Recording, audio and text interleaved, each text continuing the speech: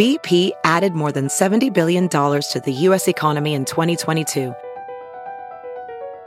Investments like acquiring America's largest biogas producer, Archaea Energy, and starting up new infrastructure in the Gulf of Mexico.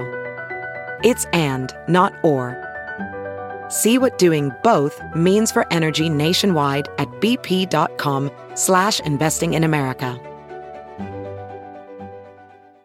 Please don't take this person out. Would you politely go to hell? Get the fuck out of my way, 'cause it's been one of those days.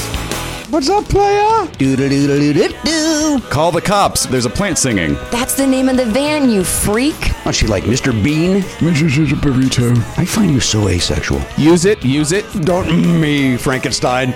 Mad at the world.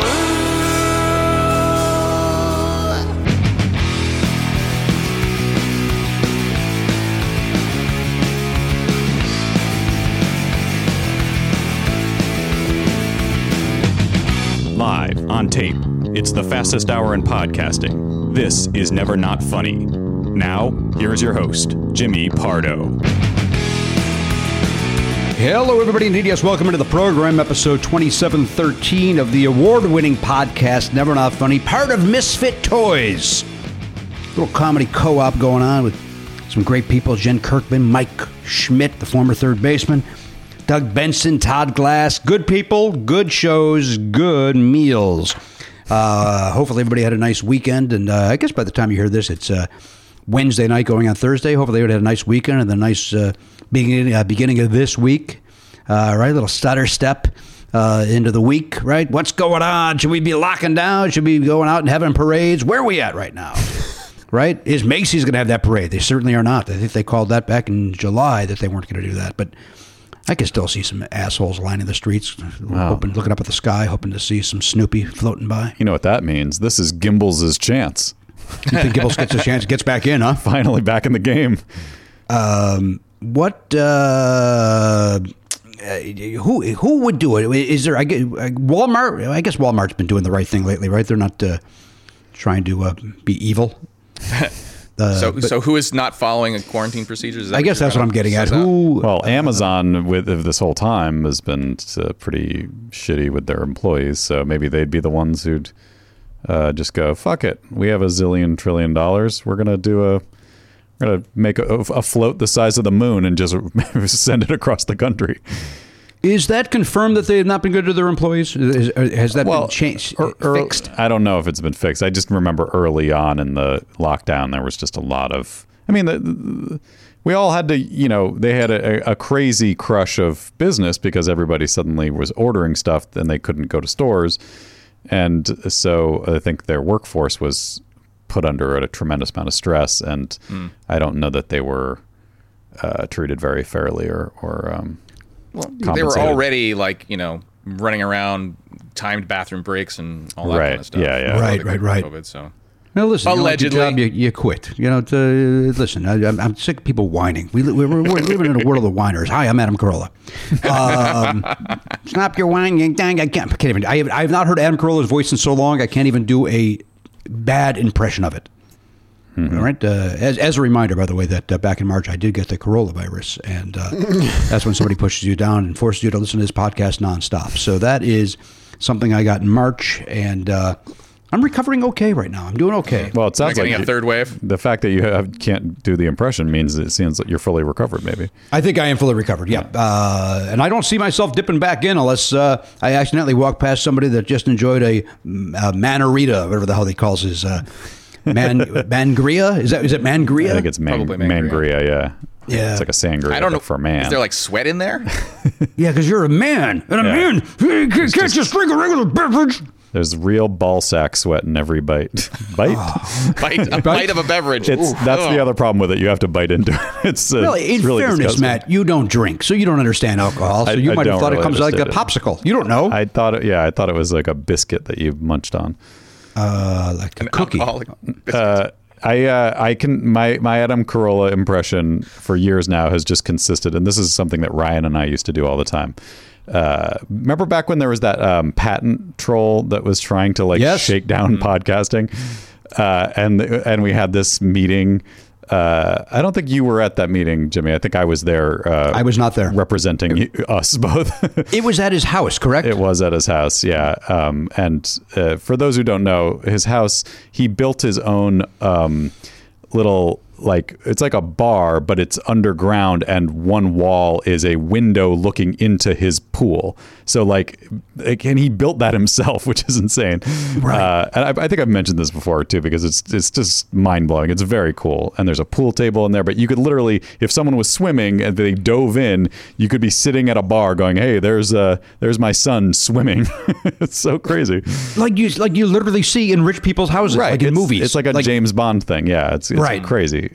Anyway, he summoned a bunch of us podcast people, and he human tank. yes, very much so.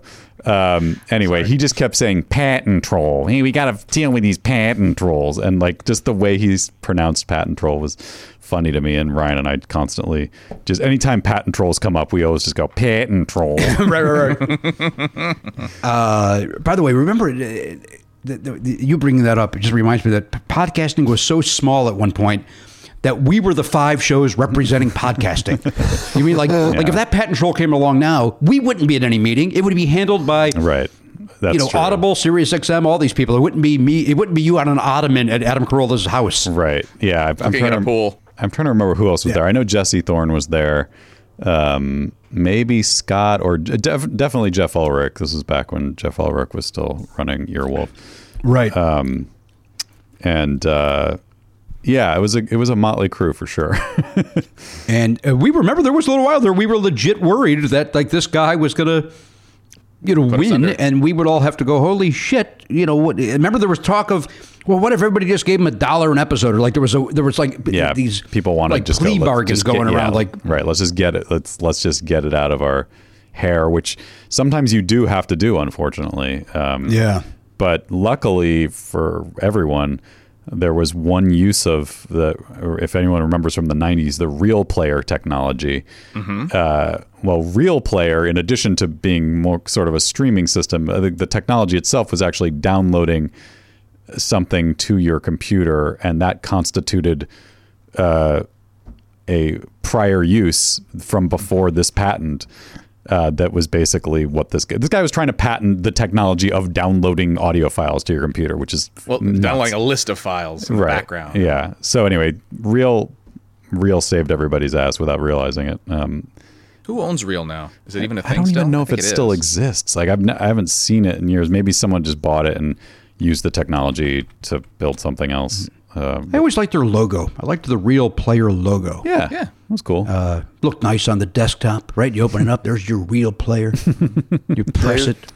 They still exist. And nobody uses them. Do they know this? Do they know that they're not being used? I don't know. Hold on, let me open my Netscape browser and see what I can find out about them. Hey, speaking of other things not being used, apparently Garen's Harry's razor is not getting any workout recently. Yeah. You know what? I did actually just shave a few days ago, but it kind of grows back pretty quickly. It looks nice on you, Garen. Thank you. I agree. It goes good with this jaw that really works for Zoom. I've talked about it a couple of times. You're talked about it a couple of times. You fucking weirdo. Garen, do me a favor with that weird beard that you have. Take your glasses off so that could be really uncomfortable. Oh God. Hold on. Okay. He doesn't even. Again, he doesn't look like. He looks like he should be like in one of those boy band reunion shows. Like he. Yeah. And yet, also, he kind of looks like Dante from Clerks. I don't know if that reference resonates with anybody. Oh, I do not remember Clerks enough to. Dante's not the lead guy. Yeah, the lead guy. The dark-haired dude. Yeah. You happy with that, Garen? So it looks like you may not be happy with that. I'm not happy with that. He might also have glasses, but I don't know if did he take them off or put them on. I don't know. Something about you taking. He's supposed to be here today. I got to look at. I now have to look up who you're talking about. Yeah. Get Dante ready. Clerks. Get ready to tell me that I was being unfair. You know what? I don't know if you are. You're looking. I don't know if you are. I mean, there's some bad pictures of him where I would think you're being a dick. Yeah. But the way he looks now, Guerin doesn't look anything like him. But in like the hold on a second, back in the day, I mean, and it's right in here. The publicity photo of him, yeah, I can see it. I mean, wait, how do I? And even, you know what? Even this other picture of him in some sort of a bowling shirt looks like Guerin. That's what I was about to say. Like, if you're telling me, I mean, Elliot, you can just drop this in for the video player later. But like, if you're telling me that doesn't look a little like Guerin, it looks a little like Guerin. I agree with that. I mean, I don't mean to insult him. I just don't think I look like him. Well, I mean, you've made that face before in a photo. Yeah, I don't think you're insulting him, Guerin. I think you should take it as a compliment that Matt thinks you look like an independent movie star. Yeah. All right, I'll take that. That might be a little strong. Well, I guess he was the star of exactly one. What said. I look like a very famous independent film star. Someone who pioneered the craft of acting in independent films. I'll take it. Well, we wish every cast member for Clerks the best of luck. I know that one guy has trouble talking. He's writing his name. The man doesn't speak. I mean, that Jay says nothing. Wait, no, Bob. Wait, it's Jay and Silent Bob. I thought you were kidding. Yeah, Silent Bob. Yeah, Bob. Well, you know what? Jay should shut his fucking mouth too. How about that? I mean, that's an opinion that's shared by many, I believe. I think you're right. Is that the fellow that has the hockey jerseys? Is that is that who Bob is? Is that Jay? That's Silent Bob. Yeah, that's Kevin Smith. Yeah. Wait, Jay and Silent Bob. Wait, what's the name? So wait, Jay is who's quiet? Jay is Jason Mewes. Silent Bob is Kevin Smith.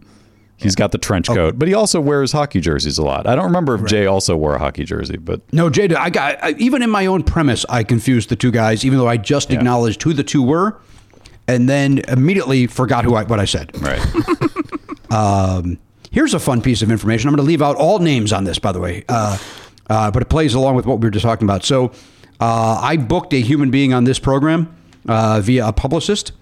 And I remember saying, oh, you know what? I don't have anybody booked for blah, blah date. And so I was like, I'm going to take care of that today.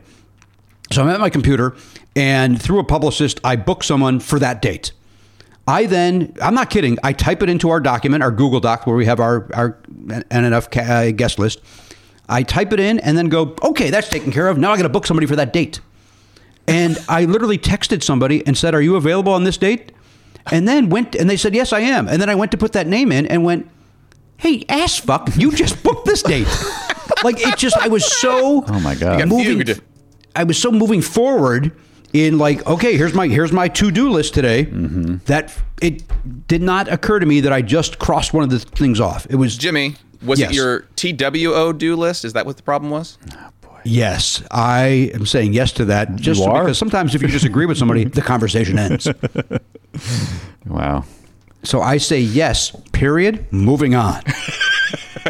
Now, Elliot is a little under the weather, from what we understand. You sent us, and again, Elliot, there are times where I believe we've talked about, hey, maybe that could just come up nice conversationally. Maybe when we see you here today, you can go, hey, by the way, guys, I'm a little under the weather. So when we see an email from you, that feels heavier than it is. Well, it's only because it may impact a live parking lot show that I might not be able to attend if it turns out. But we're a week out. You're gonna I don't be know fine. how much time you need to figure things out. I don't want you to be blindsided. But again, knowing that we're going to record today, I think you could have waited and said, hey, just a heads up here, and we could have had a nice conversation about it. Instead of me looking at that email, getting irrationally angry at you, and honestly hoping that not only are you sick, that you would die. That's how I felt when I read that email. Like, well, here's a solution. We don't have to worry about him at all if he's dead. Can I float a new theory? I think you just hate reading, Jimmy. Like anytime. I'm beginning to think that. Because I enjoy reading. I read books. I read. It seems like I've sent you several novels, and you don't seem to like any of them. Well, they're all written by you. So imagine how fucking long those chapters are. Yeah, and in an email format.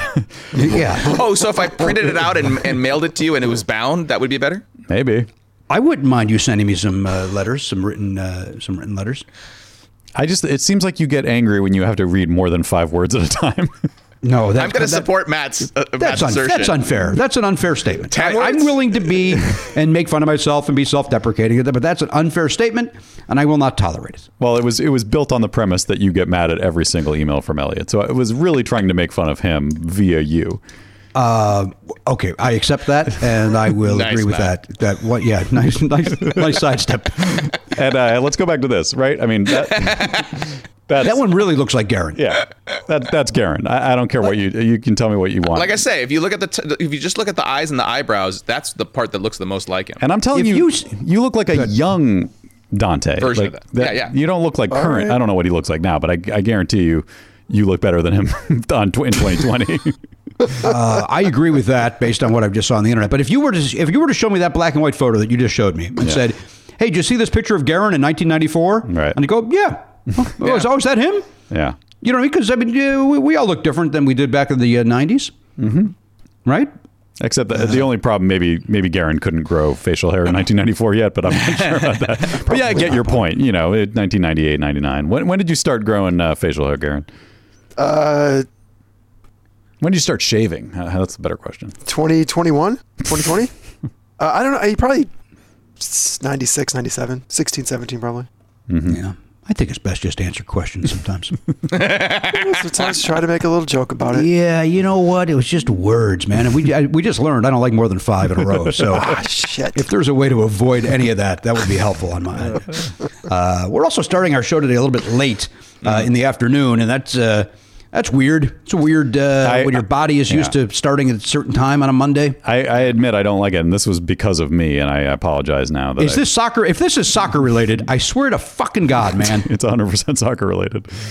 But here's the thing, Jimmy. The U.S. national team, they hadn't played since February 1st or something, and they finally got to get back together for a camp. They played on Thursday. We record they're only playing 2 games, Thursday and Monday, both times when we're recording. So Thursday I said I'm going to record it and then I'm going to block out the world. Luckily nobody gives a shit about soccer, so very easy to avoid any spoilers. And then a couple of friends of mine and I, who they also had conflicts, we all watched it on delay together. But then for today I was like, you know what? Because I did that, maybe Monday, and I said, like, if you guys can't switch it, that's fine. But I thought if you guys could switch it, I'd enjoy watching the game today live. And I'm glad I did because they won 6-2, and it was very exciting. And did you and your buddies watch this all at the same time again, socially distant style? And then when do you guys jerk off on the bread and eat it? When does that all happen? So unfair. So unfair. Just a couple of 3 middle-aged men enjoying each other's jism on a piece of bread. Enjoyment of soccer and maybe look, we're all in different places. It's just so that you can text. It's Jimmy. Well, you watch baseball, but you watch it by yourself. Isn't it more fun to watch it with other people who also enjoy it? I will tell you this: when the Chicago Cubs were in the World Series, I was texting with our friends. I had several different text chains going. One with Michael Glenn Schmidt, the former third baseman, and one with my mom, and one with Anthony Rapp and Munish. Yeah. And it made it 1,000 times more fun. Yeah. Like I was basically here alone. Danielle was tolerating that it was on and me yelling and screaming. And and then it went late into the night and so on and so forth. But it was fun to have that little exchange. It's interesting because it's, I guess, I never thought about it before, like watching games in person with, like, if you're sitting in the same room as people watching it, that's fun. But there's something about like being able to watch and then text when you feel like it, and then read the texts when you feel like it, and you're not beholden to the time frame of the people around you talking in your ear or whatever. So it's kind of a nice, I don't know, it's just an interesting way of enjoying something communally without, but on your own terms a little bit. I will agree with you on that topic, but it also leads me to this topic because Danielle and I were talking about this recently because somebody was live tweeting out about their situation comedy. A cast member was doing that, and I can't think of anything more distracting than that. It's like, I want to watch the show. I don't need to know, hey, quick fun fact, Tony had a sandwich right before we did this take and then finished his sandwich when we were done. Great. While that's somewhat might be somewhat fun and interesting, I'm then taken out of the show. Yeah. Right. That always drove me nuts with AMC used to promote their, like, join the second screen experience. I can't think, by the way, Mad Men, Breaking Bad, Better Call Saul, I can't think of shows that I would, like, there are no more like focus intensive shows in the world that you need to pay attention to and can't be like, what are you looking at something else for during these shows that they worked their asses off to make it so rich with detail, and now you're going, hey, what's Johnny think about it? Right. You know, and Danielle brought that up too about the same thing. Like, like, why are you telling me not to focus on your show? Why are you telling me that your show's not worth watching unless I got, a cast member telling me what other stuff? It makes no sense. It's crazy. And why don't they save that for reruns? Yeah. That way they can boost viewers on That's reruns. a great idea, Garen. That'd be smart. And also, they don't spoil the show that some people might not be able to watch because, Bryan Cranston is tweeting about how he blew somebody's head off. That's the other thing. Like, you're right. If you're on a plane or something and you're going, I can't wait to get home to watch Breaking Bad. Oh, but I'm on a plane. I'm going to kill some time looking at Twitter. And then you're right. There's Bryan Cranston. Funny story. It took 9 takes for me to whack this guy's head off with a machete. All right. Well, I guess we got that taken care of. Another one saying, stop live tweeting, you pricks. I mean, I guess they do it because it works. Like with a sitcom, I don't agree with it, but I sort of get it because a sitcom, you can kind of listen. You can get 90% of it with your ears and still be looking down. I still want to escape. The whole reason for me watching it is to escape for 22 minutes. Yeah. No, I definitely agree. If that's what you want the show to be, then it should just be part of the show. How horrible would that be, though? It would be, but if the show was designed, yes, I agree. So therefore, you're not trying to figure out what the poster means in the background or anything because somebody's going to just tell you.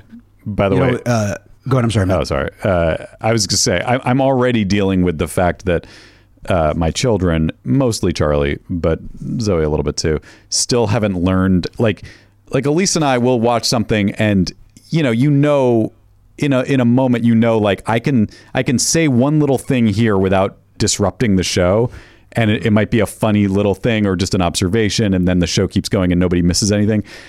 My kids have not mastered the fine art of that, so they'll just start talking, and it's like, we are missing the entire fucking scene because of this. Yep. Like, will you just wait until no one is talking on the screen and then quickly say what you're going to say and then get right back out? Like, it's such a weird thing that I never thought about until we started like watching shows together.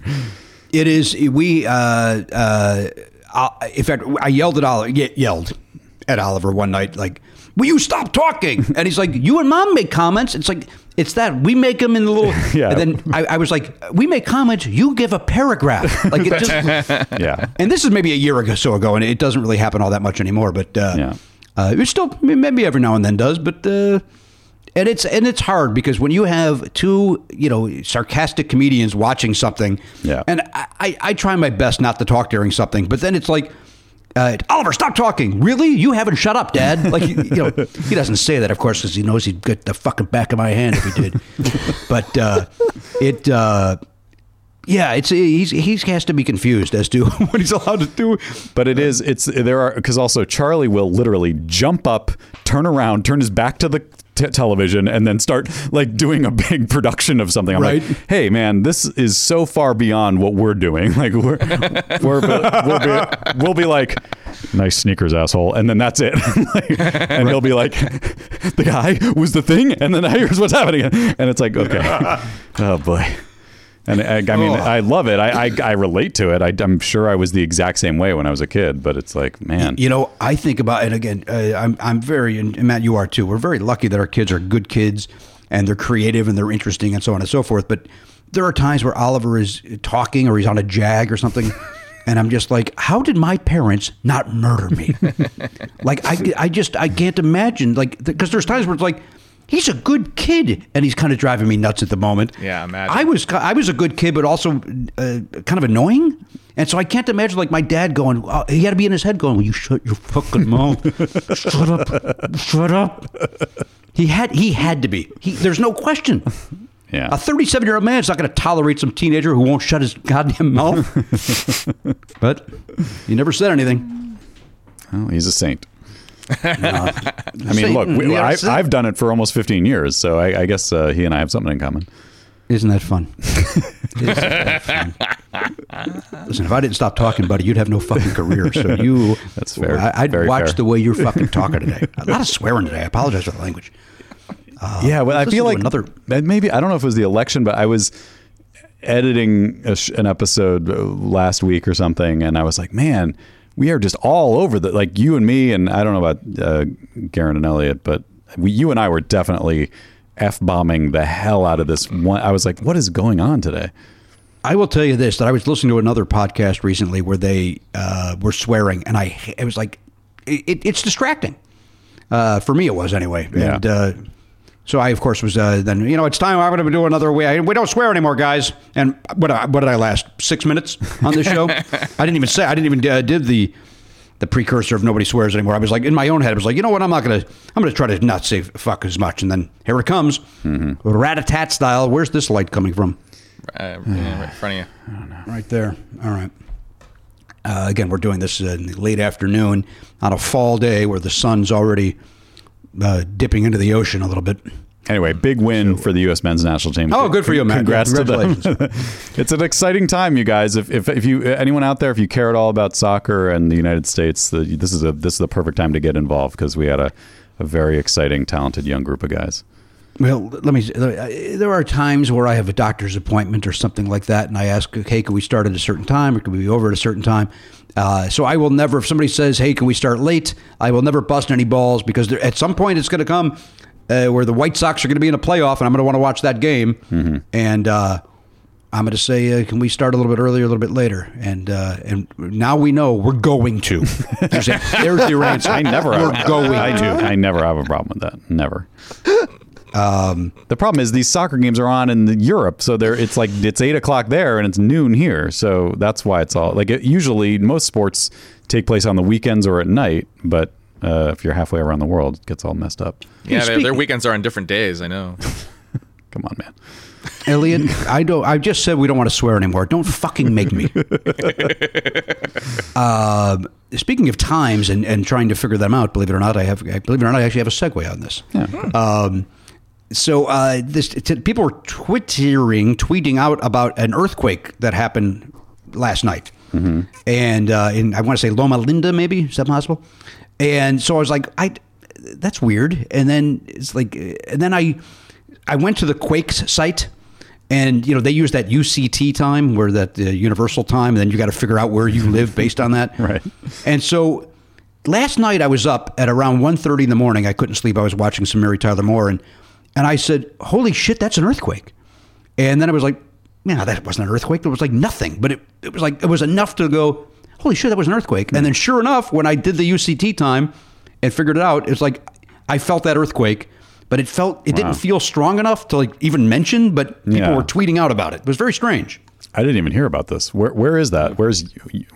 Yoma Linda? Is that up by Rancho Cucamonga, maybe? Loma Linda. Oh, Loma Linda. It looks like Orange County. Was it Orange County? It's not in Riverside? Maybe. I'm looking at a map. It's not giving me exact details.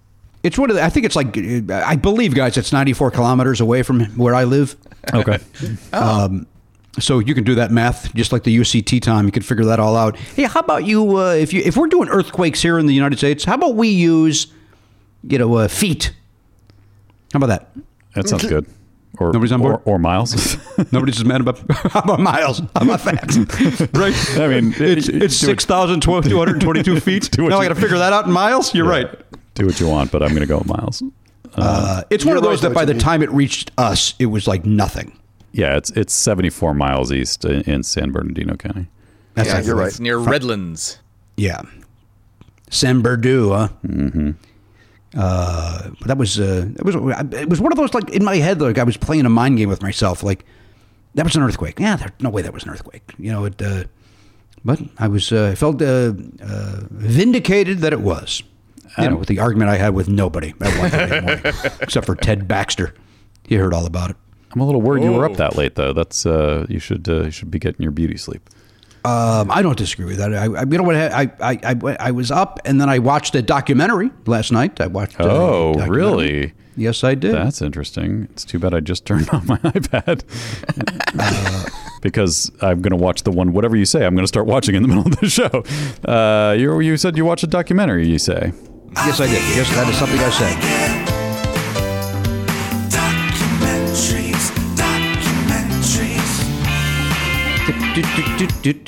I watched the Harry Chapin When in Doubt Do Something documentary, a documentary about the musician Harry Chapin. Mm-hmm. And it's really great. It's a great documentary about, he literally dies an hour and there's a half hour left. And then they talk about all the great things that Harry accomplished when he was alive and post posthumously. He was a great humanitarian. He's the one that actually brought a lot of awareness to the homeless and hunger problem here and in Africa. He tried to do like a USA for Africa a decade before. Wow. And the politicians did not want to hear it, except for Patrick Leahy, who is still a senator. Wow. It's interesting. It's and then it's great to hear the story about about the songs and all that. It was a good documentary. Harry Chapin. What was that on? You can get that streaming. I think you got to pay $4.99 for it. But I was looking forward to it. That one, and there's a Bee Gees one coming out soon that I will pay for as well if it's not available for free. There's My something. rationale is that we are not going to the movies, so I could afford $5 to watch a documentary. I agree. Yeah, we just rented Karate Kid last night. The kids had never seen it, and I was surprised that was a movie that wasn't available on Netflix or something That's like that. interesting. Because it's like they have Cobra Kai on Netflix now. Why wouldn't they just scoop up Karate Kid? Right. But anyway. That holds up too, doesn't it? I thought it was still good. Yeah, I literally don't think I had seen it since I saw it in the theater in 1984 or whatever. And it's a little slow, like by modern standards. It's 2 hours long, and it's definitely a 90-minute movie. Somehow it just gets to 2 hours for like excessive montage sequences, I guess. But the kids. Well, I don't know about Zoe. I think she liked it. Charlie loved it. It's exactly targeted at boys. And man, it's just fun, and it's an interesting.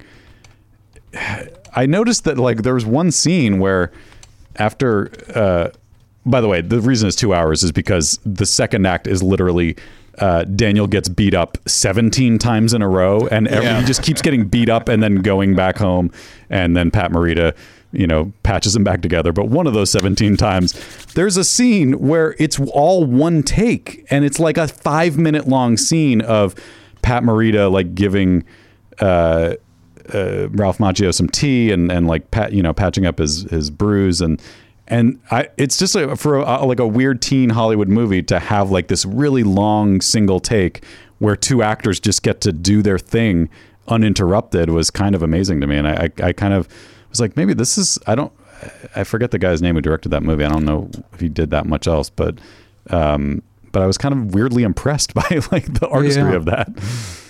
Oliver and I quote that movie all the time. And here's the quote that we do. You say something that I'll agree with. Matt, please. Okay. Yeah. Soccer is fun.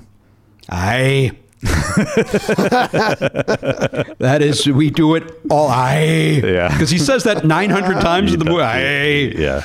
And it's something that continues in the house, and we get a nice charge out of it. Yeah, that's fun. All right, listen, that's what. So check out the Harry Chapin documentary if that's your bag. It was good.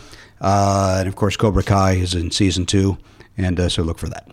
Tom Dreesen is going to be joining us. Tom, of course, was on Podcastathon several years back. I forget what year he was part of it. And, I don't think he's up on the wall. 2011. It was an earlier one. It was Acme. It was Acme. It was Acme. Yeah. Acme with the deep hole of blackness background. I don't know what that means. It just means that we didn't have any walls or anything. It was just black all the way to the. Oh, is that right? Yeah. I don't recall that, but I do remember Tom talking about the Comedy Store strike, and hopefully he will talk about it again here today for those that didn't have a chance to hear that, because I read his book, and I will say it when he comes on. His book is fantastic, and it deals with all of that stuff and so on and so forth. And so it'll be good to have Tom on. Tom Dreesen joining us, the legendary Tom Dreesen. So we'll deal with Tom. Yeah, we'll deal with this. We'll deal with Tom right after this. Matt Belknap, I want you to spring forward with a new hiring partner, ZipRecruiter. Zip. And find top talent sooner. See why 4 out of 5 employers who post on ZipRecruiter get a quality candidate within the first day. Go to this exclusive web address to try ZipRecruiter for free. ZipRecruiter.com/Pardo. That is ZipRecruiter.com/Pardo. ZipRecruiter is the way to go. Look, you set your clocks forward. You feel like there's more hours in the day, but if you're hiring, you don't have that kind of time. You got crunch time. ZipRecruiter fills those hours for you. No one wants to waste time with hiring. That doesn't sound fun. That's just like a chore that you have to get through. I've got other things to do. Right. Let me do my actual job instead of trying to find someone else to work for me. If that jerk didn't quit, I wouldn't be doing this. I'd like to see Elliot hire someone as his like building manager assistant to the building manager. Somebody over at the Familiar. Yeah, to deal with these broken chairs and all this. There's a wave of looting and rioting in that building. Something's going on. Well, you know why, right? Yeah, the manager. Bad management, yeah. That's why he needs an assistant. Who would take it seriously. Yeah. Visit ZipRecruiter.com/Pardo to try ZipRecruiter for free. ZipRecruiter.com/Pardo to try ZipRecruiter for free. ZipRecruiter. The smartest way to hire. I'm going to tell you guys something, dear listener. When I started podcasting, you guys remember back in the days when tumbleweeds were across the podcasting desert? An online store was the furthest thing from my mind. Now I'm selling. We got hats, shirts, we got a bunch of stuff. Mm-hmm. It's easy. All because we use Shopify. Yeah, we're setting up Shopify for the perks in this new year for our Platinum subscribers. And boy, I really enjoy their website. Super easy to set up an account and get going with them. So kudos to them for making it easy. Well, if Matt Belknap could do it, you can do it. Mm-hmm. That's what he just basically told us. And I just recapped it. I've spoken before. Yeah. I've spoken before about Shopify. Now, Shopify is it's just terrific. You could be selling scented soaps, which we're talking about getting into the scented soap business. I would love a soap bar with the Never Not Funny logo on it, honestly. Dude, why isn't that a thing? Or maybe you're offering outdoor outfits. Dude, why isn't that a thing? Well, if it's warm out, the T-shirt could be an outdoor outfit. You know what? You're right about that. But maybe we get into the jacket business. We have had hats, too. We've had hats. That's true. Look, you don't have to just sell your stuff anymore. With Shopify Collective, you can curate products to sell from the brands you love, giving customers more variety and business more sales. Now, listen, Shopify is easy peasy, as Matt Belknap said. Let me walk you through what I want you to do. You can sign up right now for a $1 per month trial period at Shopify.com/Pardo. That's all lowercase. Shopify.com/Pardo. You do that right now to grow your business no matter what stage you're in. SHOPIFY.com/PARDO. Shopify.com/Pardo. Shopify. Cha-ching. Hey, everybody. Welcome back to the program, episode 2713. Welcome in. I hope everybody had a nice break. You do what you do. It's your business what you do during the break. I don't care what you do. You want to have a sandwich? You want to go to the bathroom? That's your business what you do during the break. What we did is we welcomed our guest in. We dealt with some technical stuff, and we commented on how gorgeous this man's hair is. Now, if you're only listening to this podcast, you are missing out on what I'm going to say it, the most beautiful head of hair I've ever seen in my entire life. Look at that salt and pepper bullshit that he's got going on. No. It looks great. My God. Tom Dreesen is here. Hello, Tom. Hi, Jimmy. By the way, it's not salt and pepper. It's all gray, but it might look that way with this lighting, but it's all gray. Oh, it does look like you got a little pepper in there, but yeah. I'll take your word for it that it's all gray. Well, either way, you got a Charlie Rich looking head of hair. It looks gorgeous. And Tom is he's got a great new book out that I just finished yesterday called Still Standing. And then there's a subtitle to it that I believe goes on for about 16 minutes. But the book is wonderful. Tom, of course, joined us at Parkastathon, as I mentioned, back in 2010. Tom also grew up maybe 6 miles from me. I grew up in Oak Forest, Tom. And you're, of course, from Harvey. Uh-huh. And I'm sorry, you said like the idea that I'm from Oak Forest pissed you off. Are you going to be all right? No, I used to beat up a lot of guys from Oak Forest, and I was just wondering if you were one of them. No, I'm kidding. Yeah. I used to go to a restaurant there called the Crossroads, which was a great restaurant in Oak Forest. In Oak Forest? I don't remember there being any good restaurants in Oak Forest. Oh, yeah. It was right on Cicero Avenue, I believe, not far from the Oak Forest hospital there. The hospital worked this is how they got away from it. You guys, Matt and Elliot and Garen and the listener. Yeah. And Tom, maybe you probably know this. That Oak Forest Hospital was basically a mental institution. Yes. And that was how Oak Forest got around having minorities in the census. They would house minorities in there that were mentally ill. And so when you would see the census, they would go, well, it's not just, it's diverse. They don't have to bring diverse people. It's fine. When in reality, there was nothing but white people. And it's ridiculous. My high school was nicknamed Honky High. It was ridiculous that, Tom grew up in the opposite. He grew up like where I live in Baldwin Hills now, where it was a nice mix. Right, Tom? Yeah, it was. I told you I was the only white kid on an all-black basketball team. They nicknamed me Spot. No, there was 14 black guys in me. I didn't get in one game for 3 years. They finally put me in one afternoon, and no one would pass me the ball. They claimed they couldn't see me in the daytime. That's from my album that I did in front of an all-black audience called That White Boy is Crazy. And by the way, Richard Pryor, who was a friend of mine, he wanted me to call it That Honky's Crazy. And I told him I would do that, but no black kid in my neighborhood ever called me a honky. They never called me. They always called me white boy. Mm-hmm. They would, in affection, they would say, you know, hey, I scored 2 touchdowns that game. White boy, come here. Tell him what I did, you know. But I was 13 years old when I found out my name wasn't White Boy, you know. That late in the game you found out. Yeah. But I did so many routines on The Tonight Show and different shows about growing up in an all-black neighborhood. And playing, I played football on an all-black football team. I was a running back and all that stuff. But white people used to come up to me and say, do black people laugh at your material? Do black people laugh at your material? And I got so tired of hearing that I went and did an album in front of an all-black audience. And whenever they'd ask me that question, I'd pull out a CD and say, give me $12.99 and you can go home and find out for yourself. You know? Yeah. But I'll end this because we have Comic Center.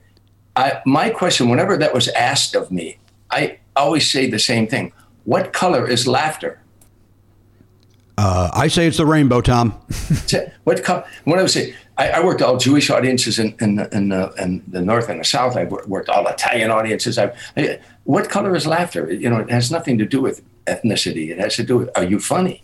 Or can you make that said, the South, though, right? They're dumb people. Let's acknowledge that, right? Let's not give them a free pass because you're doing your soapbox talk here. They're dumb folks down south. Yeah, go ahead, Tom, your thoughts? Yeah, some of the most racist people I met in my life were up north. Again, I grew up, it was called Honky High. You don't think I was around racist people? Yeah, I get it. And again, you remember Tim Reed and I were America's first black and white comedy team. You were the only black and white comedy team. Is that safe to say? It. We were first, and history shows we were the last. And we toured the North and the South for years, 6 years, before there were comedy clubs. There were no comedy clubs in those days. So we worked all black clubs in the North and the South, what they affectionately called the Chitlin Circuit, black-owned, black-operated nightclubs. We worked all white nightclubs, too.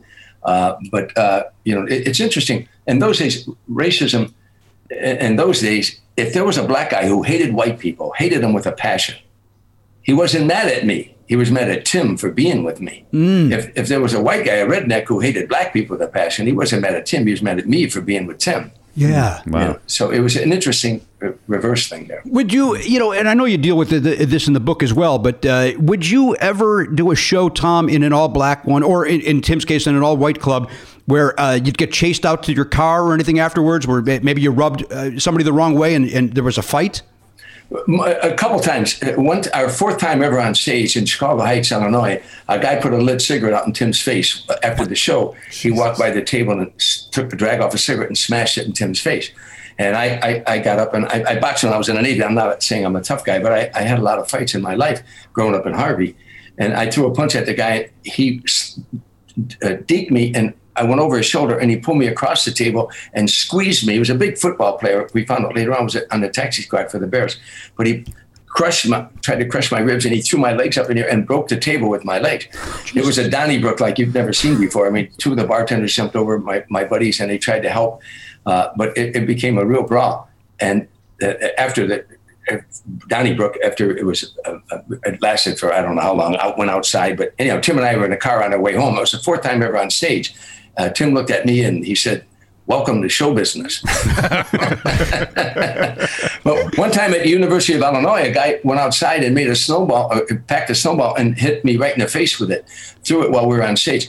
Now, this is rare. 95% of the people that saw us like this, like what we were doing. But there was always that one element.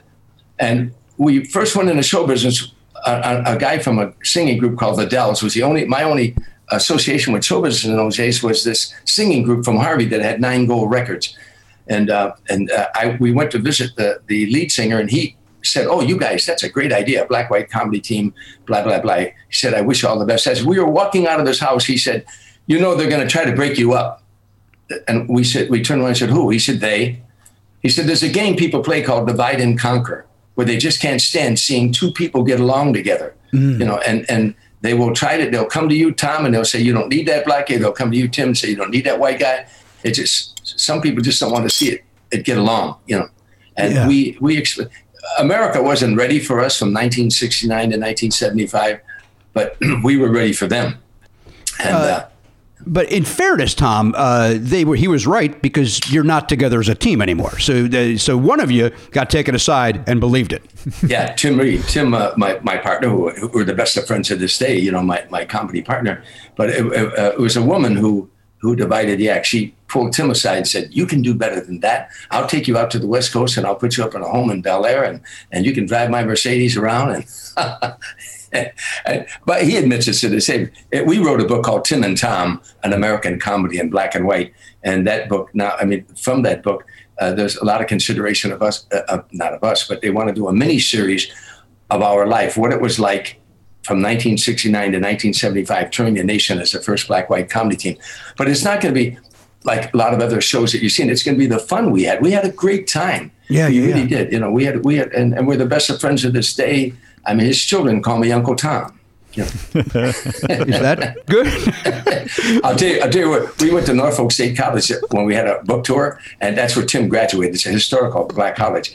And I was at a buffet. We were going to speak to the students, but I was at a buffet with 6 black college professors, and we were getting our lunch, and Tori, Tim's daughter, hadn't seen me in a year, and she walked in the room. She must have been 20 yards away, and she started hollering across the room, "Uncle Tom, Uncle Tom, Uncle Tom." She's waving, and these 6 college professors turned around and gave her a look, and I said, yeah. She's talking to me.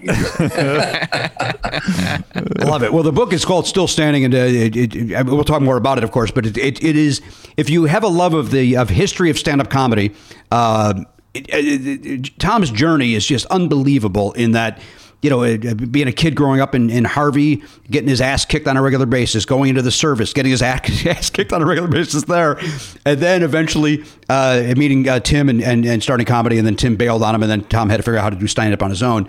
And then Sinatra, Tom, I might be wrong, there's 59 chapters about Frank Sinatra. No, you're wrong. It's the end of the book. You know, it's really basically a journey of an 8-year-old kid trudging through the snow with his shoe shine box, going to all the taverns in his neighborhood. There were 8 in my neighborhood, and shining shoes in all the taverns, trying to get money to help feed my brothers and sisters. I had 8. There were 8 of us in a family. We lived in a shack, and holes in my shoes, all that stuff. But that's the kid in those bars. Here's Frank Sinatra on the jukebox in all those bars in those days.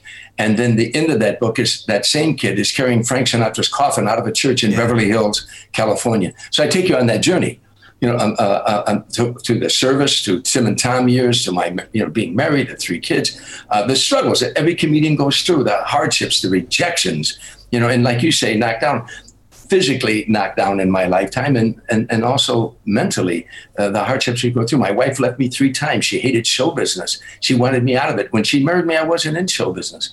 I had a wife and 3 kids the first time I ever went on stage, and she thought it was such a precarious business. She was right, you know, and I kept getting her back. All the things comics go through, the highs, the lows, the rejections. You're in, you're not, you're hot, you're not, and finally getting to the Tonight Show, which in those days changed your whole life. Right. In 1975, wherever you went in America, people say, "What do you do for a living?" You say, "I'm a stand-up comedian." The next question out of their mouth, "Oh yeah, you ever been on Johnny Carson?" And if you hadn't been on the Tonight Show with Johnny Carson, then in the eyes of America, you just want a comedian. You might want to be one, but you might going to be one, but you want one now. So 26 million people watch that show every night. One appearance on that show, your life changed. Yeah. Freddie Prinze did one appearance. You got a sitcom the next day. I did one appearance. I was in the unemployment line with a wife and 3 kids. And I did one appearance. The next day, a guy named Lee Curlin from CBS signed me to a development deal.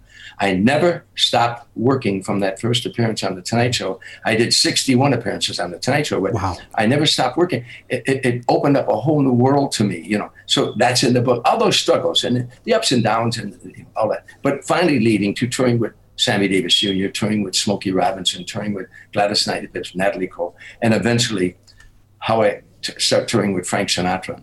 And you were, to your point, by the way, Tom, I talk about it all the time. I did not do The Tonight Show until 2002 when Jay was hosting. And those days of it changing your life were over.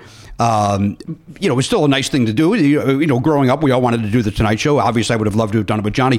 But it ends, to your point, it would end any conversation. Like if you're on a plane and somebody's like, what are you doing? You make the mistake of saying I'm a comedian, and you would go, oh, you ever do the Tonight Show? You say no. They're done talking to you. They don't take you seriously. But if you go, oh, yeah, I've been on the Tonight Show. Oh, like it's a whole different story. Even though it wasn't life-changing career-wise, it at least gives legitimacy to my cousin giving a shit about what I do for a living. Yeah. I know. I used to argue with Jay all the time and David about putting more comedians on the show. How did they get their career launched off of Johnny Carson? Not Jay. I have to say, Jay did his first appearance on the Tonight Show, and Johnny really didn't like him. Oh. It was kind of an interesting thing. And so Jay came in the back door on that issue. What happened was Dave Letterman, of course, and Jay were great friends. And Dave kept putting Jay on all the time. Right. And eventually Jay got hot. And then, of course, and Johnny started putting him on, But my argument with them was that they didn't use enough stand-up comics on there. We need a place. There was a pathway to stardom when I started out. We all migrated to the West Coast because Johnny Carson moved from New York City in 1972 out to the West Coast. So we all migrated out here. At that time, the only game in town was a Comedy Store. The Improv wasn't there. The Laugh Factory wasn't there. So you first had to get on at the Comedy Store to get seen by the Tonight Show. Passing Mitzi Shore's audition was far more pressure than doing that first Tonight Show, almost, when you're behind that curtain on that first Tonight Show, it's hard to describe it. You're going to walk out in front of 26 million people. And not only that, every agent, every booking agent, talent coordinators, Vegas bookers, all watch that show. And not only that, my mother had everybody back in Harvey, Illinois watching the show. So if I bomb, I can't even go back home. Right, you're done. I'd have to go to that mental institution in Oak Forest that you talked about. But Mitzi, for you to get on the Comedy Store, you had to do like 5 minutes in front of her. And if you guys watched that Comedy Store series where she would X your name out, that's the way it was. She might X your name out before you got your first line out. Louis C.K. tells that story that he finally got a chance to audition for Mitzi. By that time, he was doing comedy specials. He was really established nationwide, but he wanted to work at the Comedy Store because that was the home of all the guys that preceded him. And so he went there and agreed to do an audition in front of Mitzi. And he walked up on stage and he said the light went on the moment he hit the stage. And he thought it was a mistake. He tells David Letterman, it's on the Letterman show, you can watch it sometimes, you can download it, but he thought it must be a mistake. I haven't done my first line. But she took one look at him and she said, I don't like him, get him off. But so he started doing his routine and she started flashing the light. And now he said to himself, I'm not getting off. Right. The audience liked him. And she stood up and she started going like this, get off. And that didn't work. So she grabbed the candlelight and she held the candle over her head. But that's what my point is. If Mitzi in those days, it was the only game in town. If she said, I don't like Jimmy, it's back to Oak Forest, pal. Yeah. It's back to Harvey. It was the only game in town. Well, luckily she passed you. It all went well. And then, but you went through it. I'm kind of jumping around here, your story a little bit. Your timeline, not your story. It was years that you stopped working the Comedy Store after the strike, if I'm not mistaken, correct? Yeah, because I gave my word. For the people listening who don't know, I by that time, before the strike, I was on my way. I had done the Tonight Show. I was doing Dinosaur, Merv Griffin, Mike Douglas, Johnny Carson, Midnight Special, Rock Concert, Soul Train, American Bandstand. I was doing all these shows, touring with all these different artists. And I was on the road with Sammy Davis Jr. And every time I come off the road, I'd go to the Comedy Store to try out new material because I needed to keep coming up with new material. And they always put us in the original room that Mitzi had got that comedy club and the divorce. And they put us in what they call the original room, 105 seats.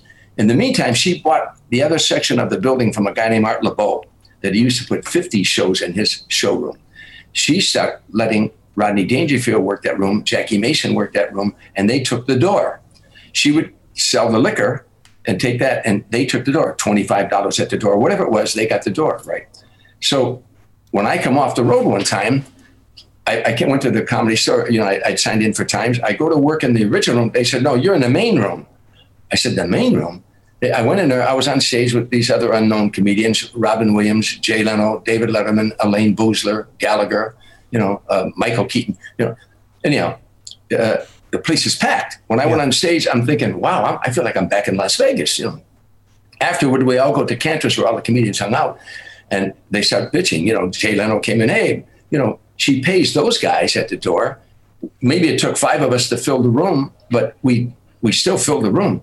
And so they start let's have a meeting. They had a big meeting. I went to the meeting. It was like madness. 100 comedians talking at the same time. Right. And the only thing they agreed on was have another meeting. So I went to the next meeting and they were crazy again. So I had been in the JCs. I knew how to conduct a meeting. I knew Robert's Rules of Order and all that stuff. So I took charge. I said, let me conduct the meeting. And I would be quite down, put that in the form of a motion. You know, the second the motion, I got them organized. When you got them organized, they were a force to be reckoned with. These were some bright people. We had committees, subcommittees. And then I went to Mitzi and tried to get Mitzi to pay the comics. She simply would not pay them. It was against her principles. She wasn't going to pay comedians. And this went on for like 4 weeks, organizing this and that and the other. And finally, the comics decided to go on strike. You know, and one night I jumped out of bed. I scared the hell out of my wife, my ex-wife. And she switched on. I said, I got it. Why didn't I think about this? I got it. I couldn't hardly sleep that night. At 10 o'clock in the morning, I go in Mitzi's office, and I said, Mitzi, I got it. I'm waiting for her to come in. She comes in. I said, Mitzi, I got it. You're charging $5 at the door. Charge $6. Let the comedians have that $1. If you draw 200 people at night, they split $200. If they draw 300, 100, whatever. She said, no. They don't. It doesn't cost her anything to do that. Nothing. She said, they don't deserve to be paid. This is a college. Now, when I went outside, I was numb because I thought it was about money. If it was about money, we can resolve this. It was about power, you know, and it was an interesting thing. I was numb, and the comics voted to go on strike, and we 8 weeks on the picket line and all sorts of things. Finally, the strike is over, and I made a long answer to your short story. Steve Lebetkin came up to me. I gave my farewell speech. It was 3 weeks after the strike was over. I had them organized. They were calling themselves the AFC, the American Federations of Comedians. They were going to have a comedy union, you know. So anyhow, as I'm leaving, I'm going to the airport. I got a meeting with George Slaughter. He wanted me to host a show called Real People, and I didn't want to do it, but I did have to honor the meeting. And I had to go get to the airport. I'm opening with Sammy Davis in Lake Tahoe. All the comedians are around me, George Miller and all the comics talking to me at the same time. And my ex-wife kept saying, come on, we got to go. You got to catch the airplane. And Steve Lebetkin came up to me and he said, Tommy, don't leave the group. If you leave the group, she will have no power. You know, we need your name power.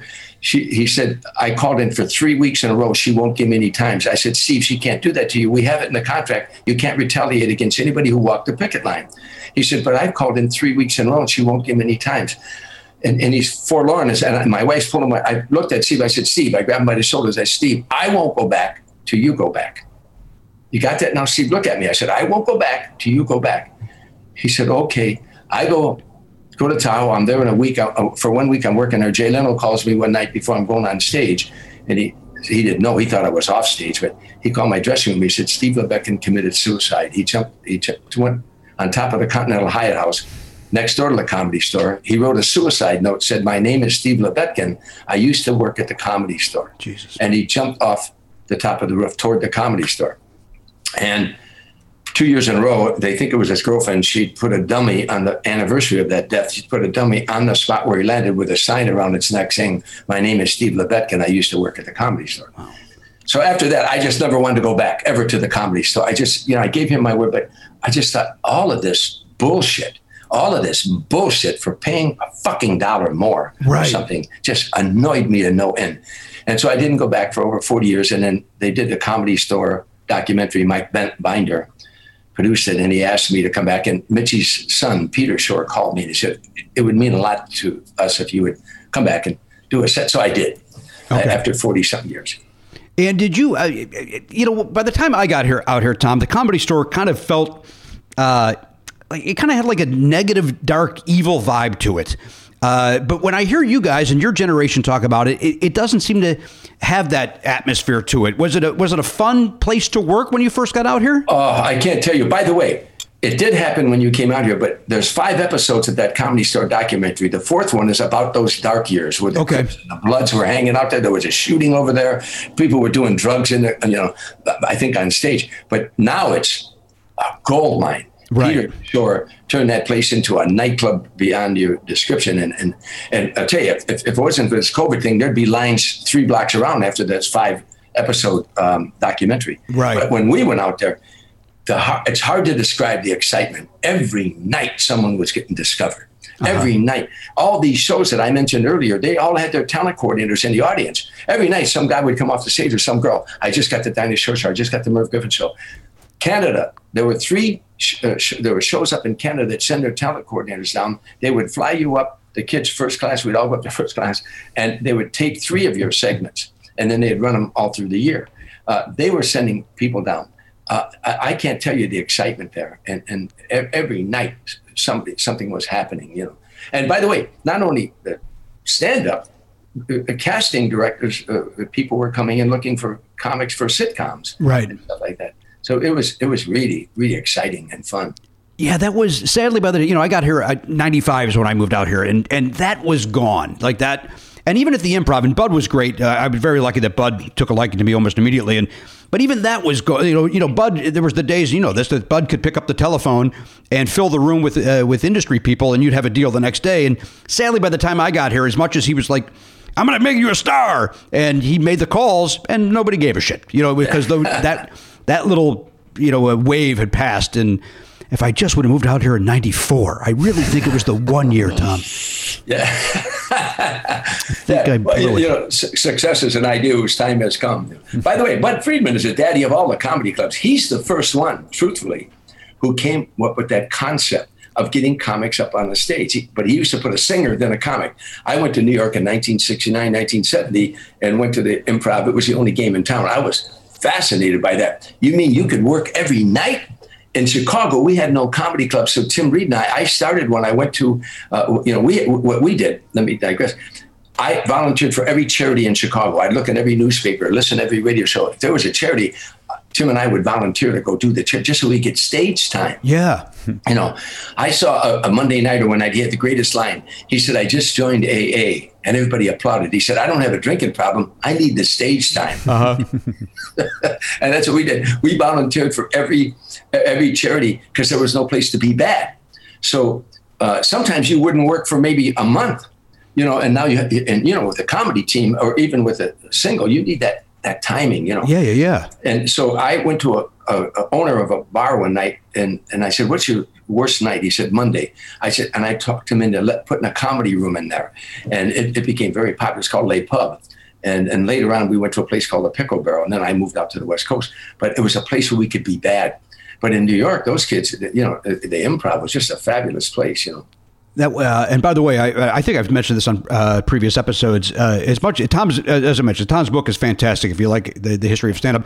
But Bud Friedman's book, which I think came out last year, also a great read if you care at all about the history of stand-up comedy. And I mean, and to Tom's point, Bud has seen it all. Bud has seen everything from his place when he opened up out here and. And you alluded to this in your book, Tom, where his place gets burnt down. The Improv got burnt down because. Do you think? And I'll let you tell the story, Tom. But the question is, do you think Mitzi had something to do with sending someone over there to set it on fire? No, they did it on their own. Mitzi would have never done that. I like Mitzi a lot. Her and I had our differences, but I liked her a lot. She wasn't of that type. She wouldn't do that. But I know who did it. And what happened was. Just before the strike, the comics, she had her loyalists, 18 guys and 1 girl crossed the picket line. Had they not done that, the strike would have been over in 24 hours.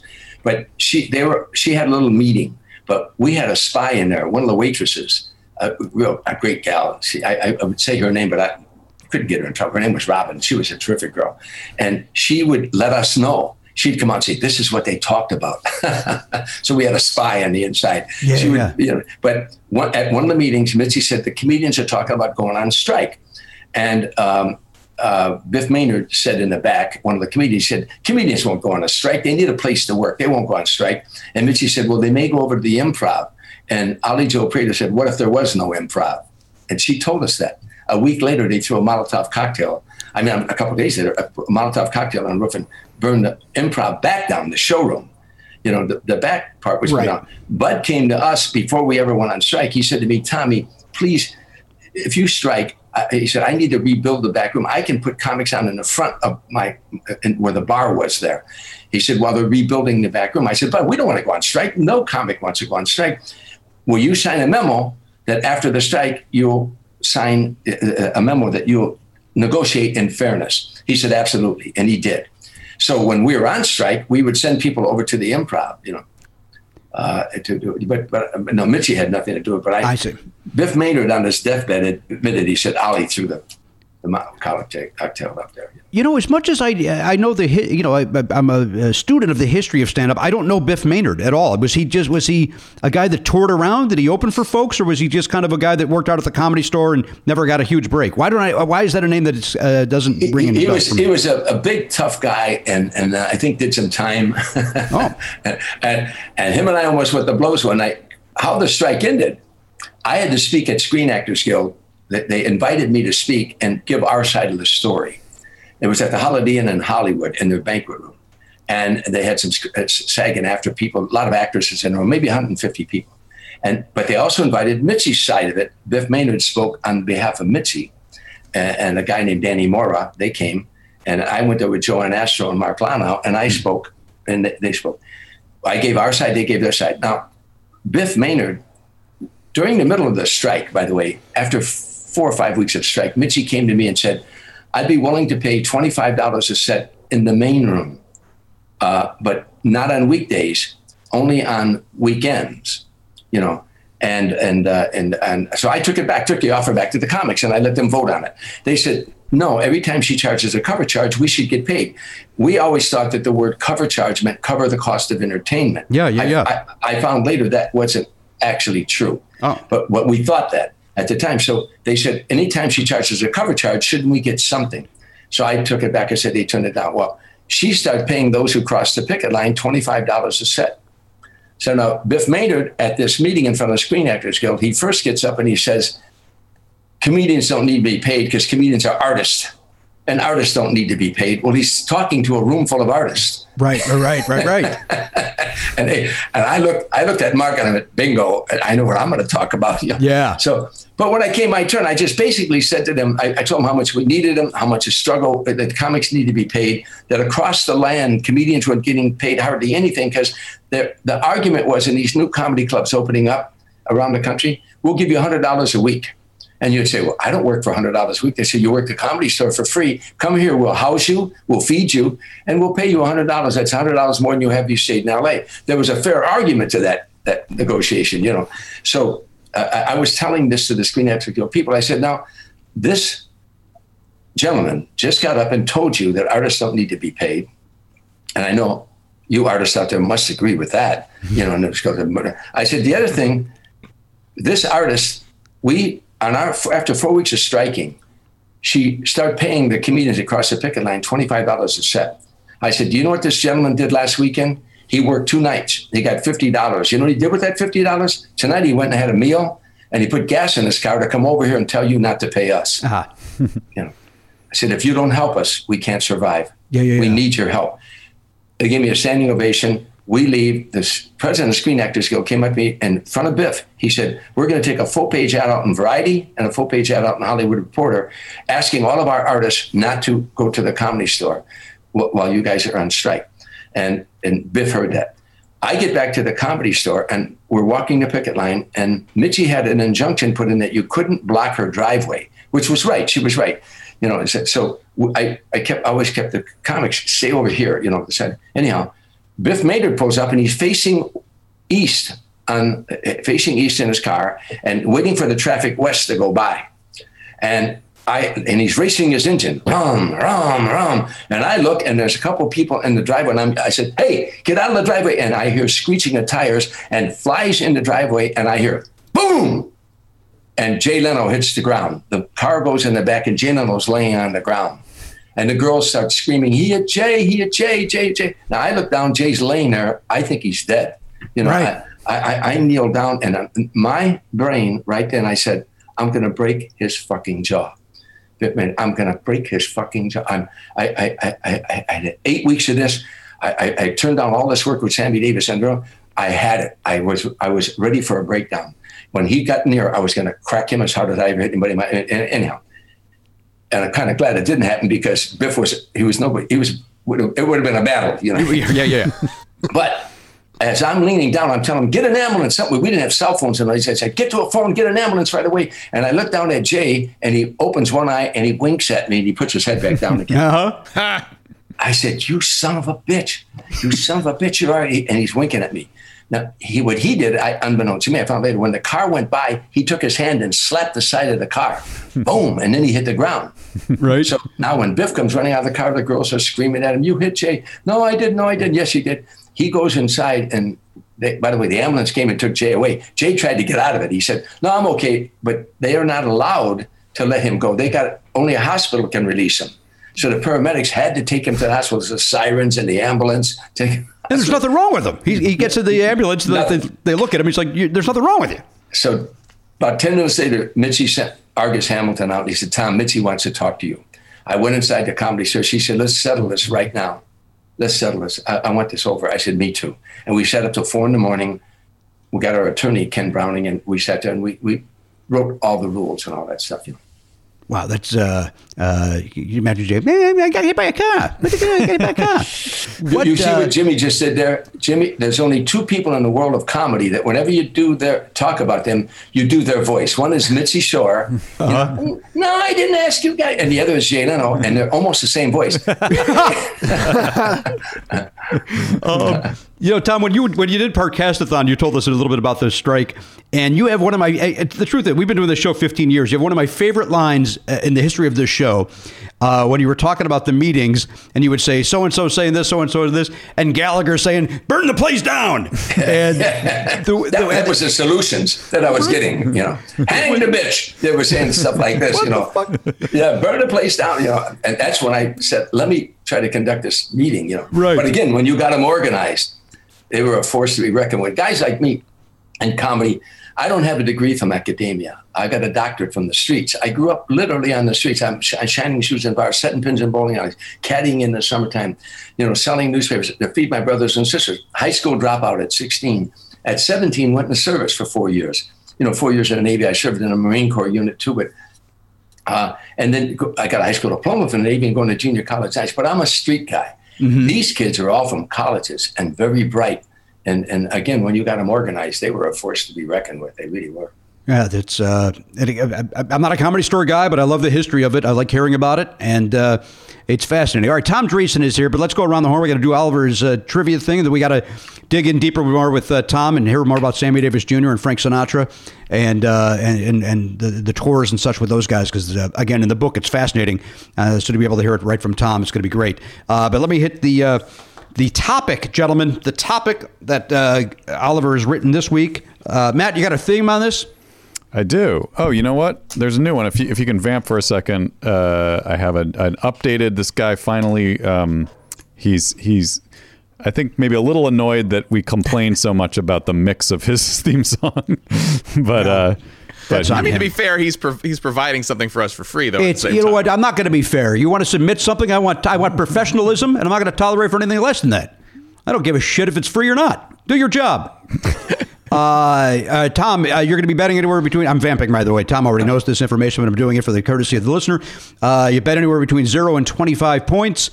If you get it right, and nobody else does, you get a chance to win $5. If more than one people or nobody gets it right, more than one person or nobody gets it right, it goes to the bet, and then whoever bet the least, I guess, would be right. Is that how that works?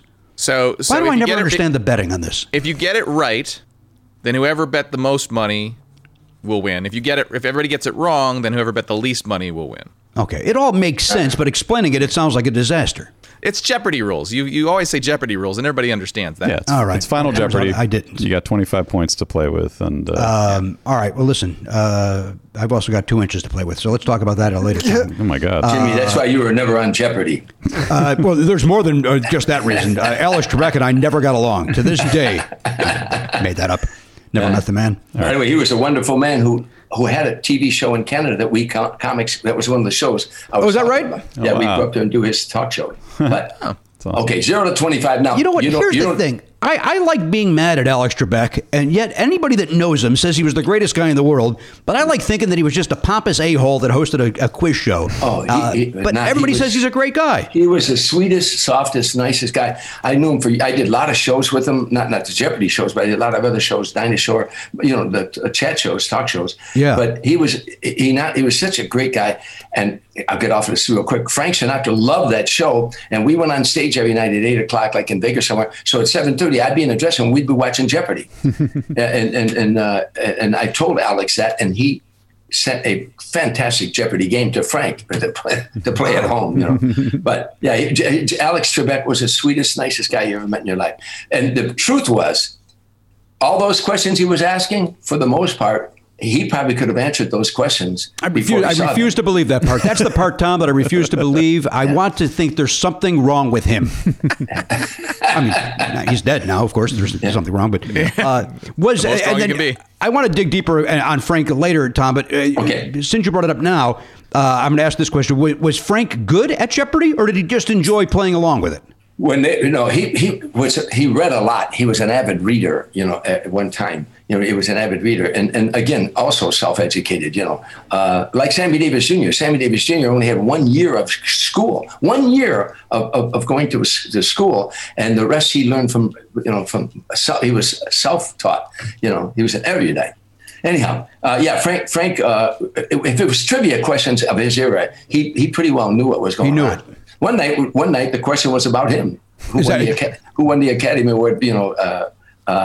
Is From Here to Eternity. But he knew the answer to the question. I'll tell you that. I would love if he didn't. Like, that's the one that he missed.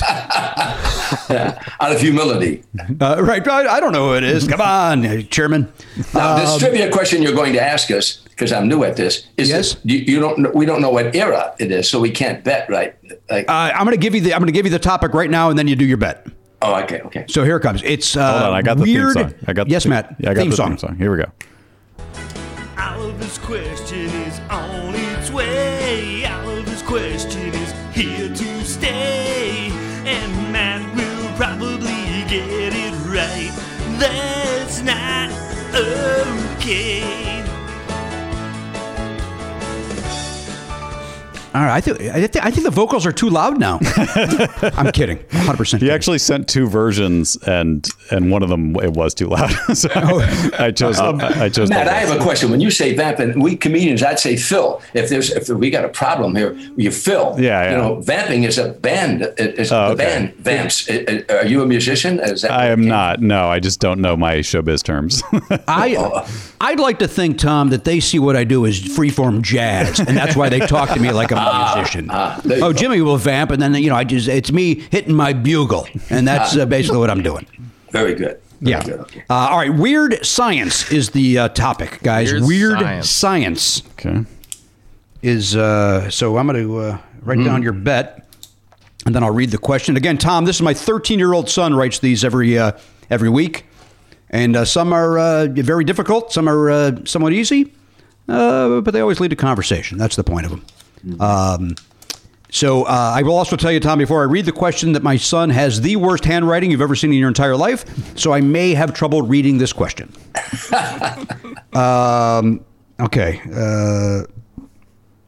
Okay, here we go. What alien thing from pop culture shares a name on element, or that's an or, shares a name with, no, and, that's an and, A-N. Again, his handwriting is atrocious. What alien thing from pop culture shares a name with an element on the periodic table with the atomic number 36? Is that a sentence? Did anybody understand any of that in a row? I think I do. I think I understand it. Say it better, Elliot. Say what he's trying to say. And again, I'm sure he's written it wonderfully. It's just his handwriting makes me choppily reread it. All right, I think I've got it. What alien thing shares a name with an atomic element that has the atomic weight of 36? Right, and the alien thing is something from pop culture that also is a real element on the periodic table. So in a Wow. way, if you know element 36, you probably You've have got the answer. it. But if you don't, then you got to think about in pop culture what alien thing in pop culture has this name. What if I don't know anything but H2O from the periodic table? What if I don't know? And those are two separate ones, by the way. I did a combination. Actually, two. So I know two of how many are there in the table? 160, I think. Well, why am I expected to know all those? why am I expected to know 160 things? I don't give a shit. It doesn't affect my life. That's what I always felt about science. Is like I trust that people are dealing with this, but do I have to know it? It's Matt, to my point, to your point on that, and I know we swore we're never going to we're not going to get as political as we've been over the last 4 years. But again, if back in February our president would have said, put his ego aside for a second and said, "I'm not as smart as these doctors. Mm-hmm. These doctors are telling us to do. The scientists are saying wear a mask and do this. We wouldn't be in this mess anymore." Mm-hmm. So I'm with you, Matt. Let the scientists do their job. I'll talk about my genitals for a living, and Dreesen will regale us with stories from when he used to beat up the black kids. All right. So No. I don't think that's how. I don't think that's how that went. That's how I took that story. Yeah, they used to beat me up.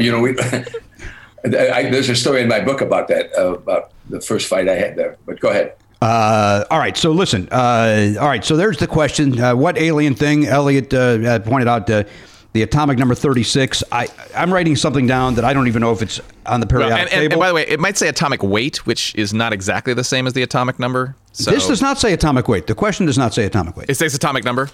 It says with the atomic number 36. Okay. Very good. I don't think that's going to change anything for any of us here. I don't think that's going to. I'm just remembering the whole 7-Up situation. And I'm trying to. Yeah. All right. Listen, this is making us all look dumb. And my son, Tom, I'm very serious. I know you have kids. I'm going to ground my son for this question. I don't. First of all, I think that's out of line. I think you should beat the hell out of him. Right, like the old days. You whip the kid's ass a little bit. I had bad handwriting too, but I went to Catholic school, and the nuns used those rulers on these knuckles that hurt to this day. I would imagine. And you went to. No, that's interesting, Tom. Because where I grew up, and again, not that far from you. It costs money to go to the Catholic school. You went to the public school if you didn't have money, which we did not. We grew up very poor. Yeah. And then the quote-unquote rich kids were able to go to the private school / Catholic school. But you went to Catholic school.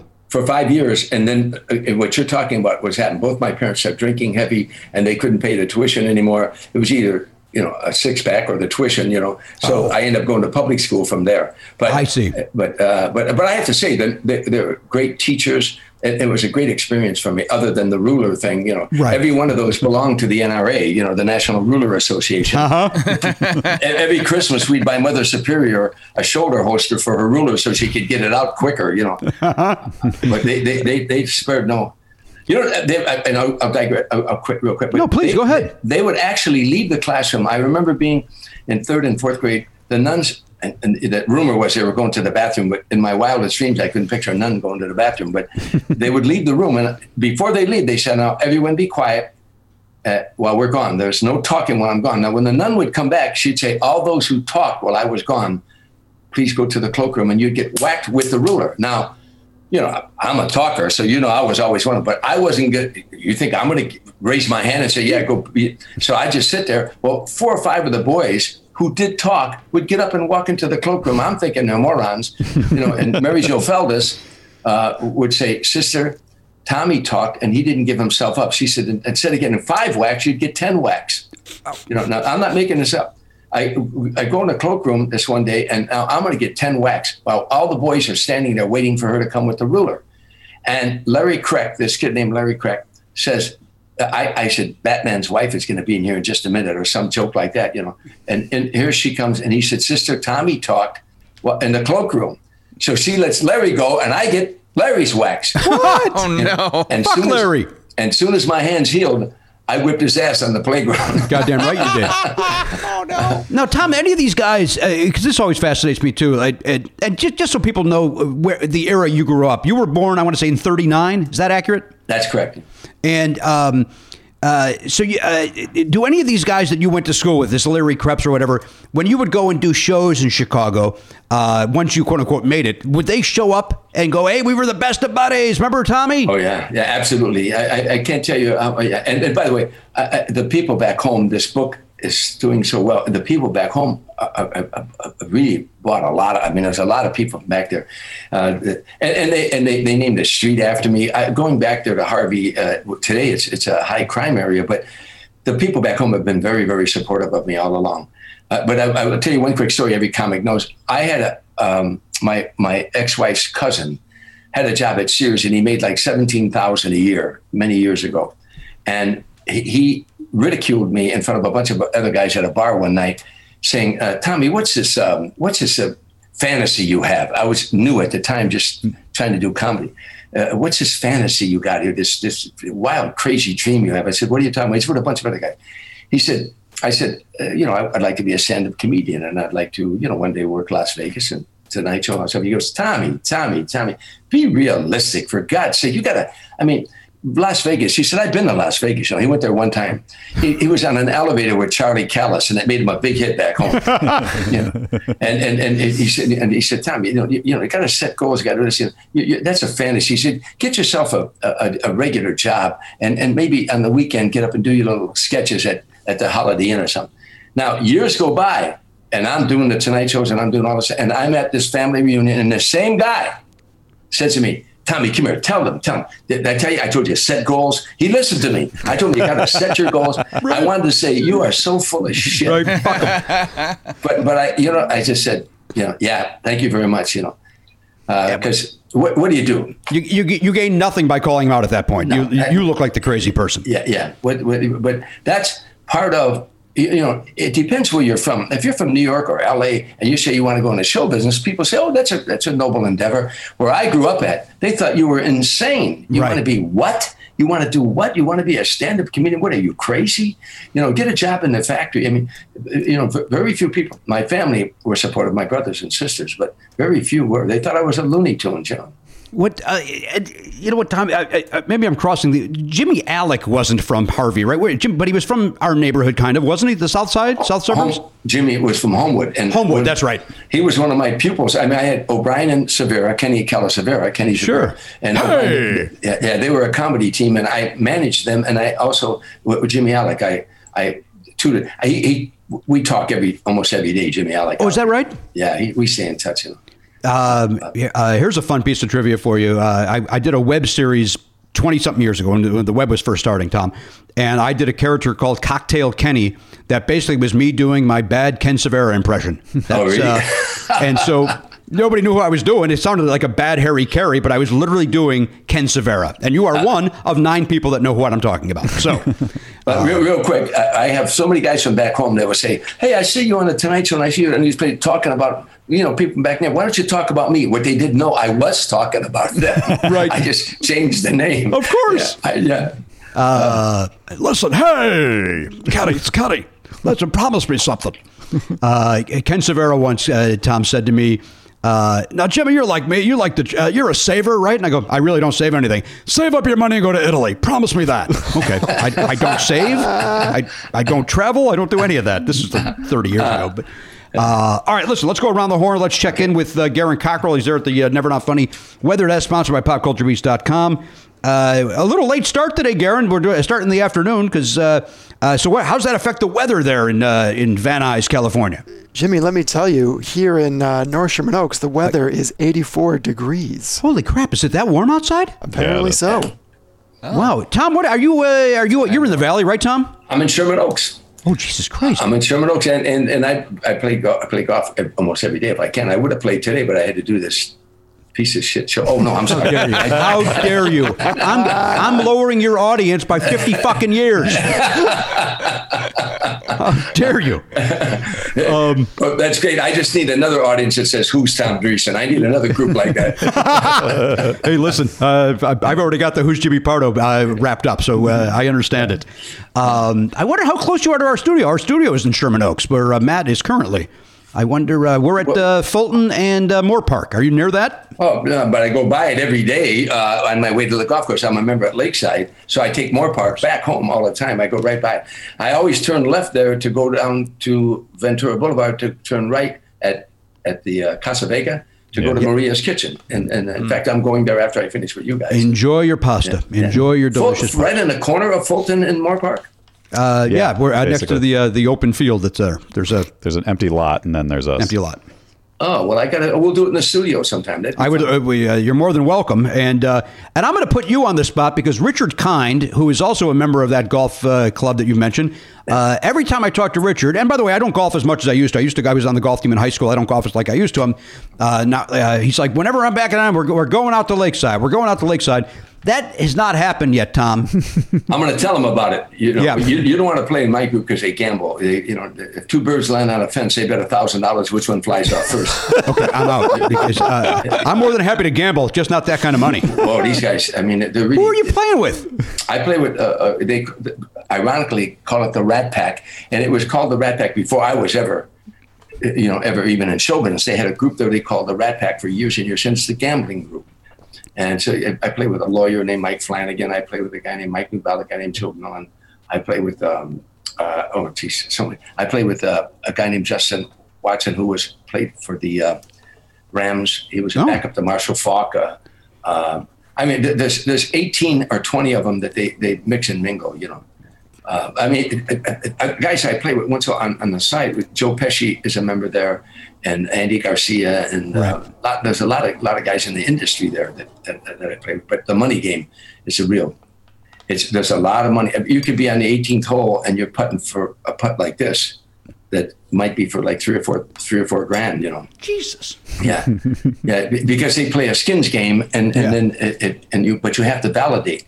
If you make this, if you birdie the hole, and nobody else is, you're on the skins. But the next hole you have to par to validate. If you don't, someone could steal from you. Oh, wow. So it usually goes to the 18th hole. Wow. And by the way, we'll play like 3 groups. And so they're all in on the skins game. Yeah. So, it ends up to be a lot of money. By the way, I can guarantee I don't make that putt. I can guarantee I don't make that putt.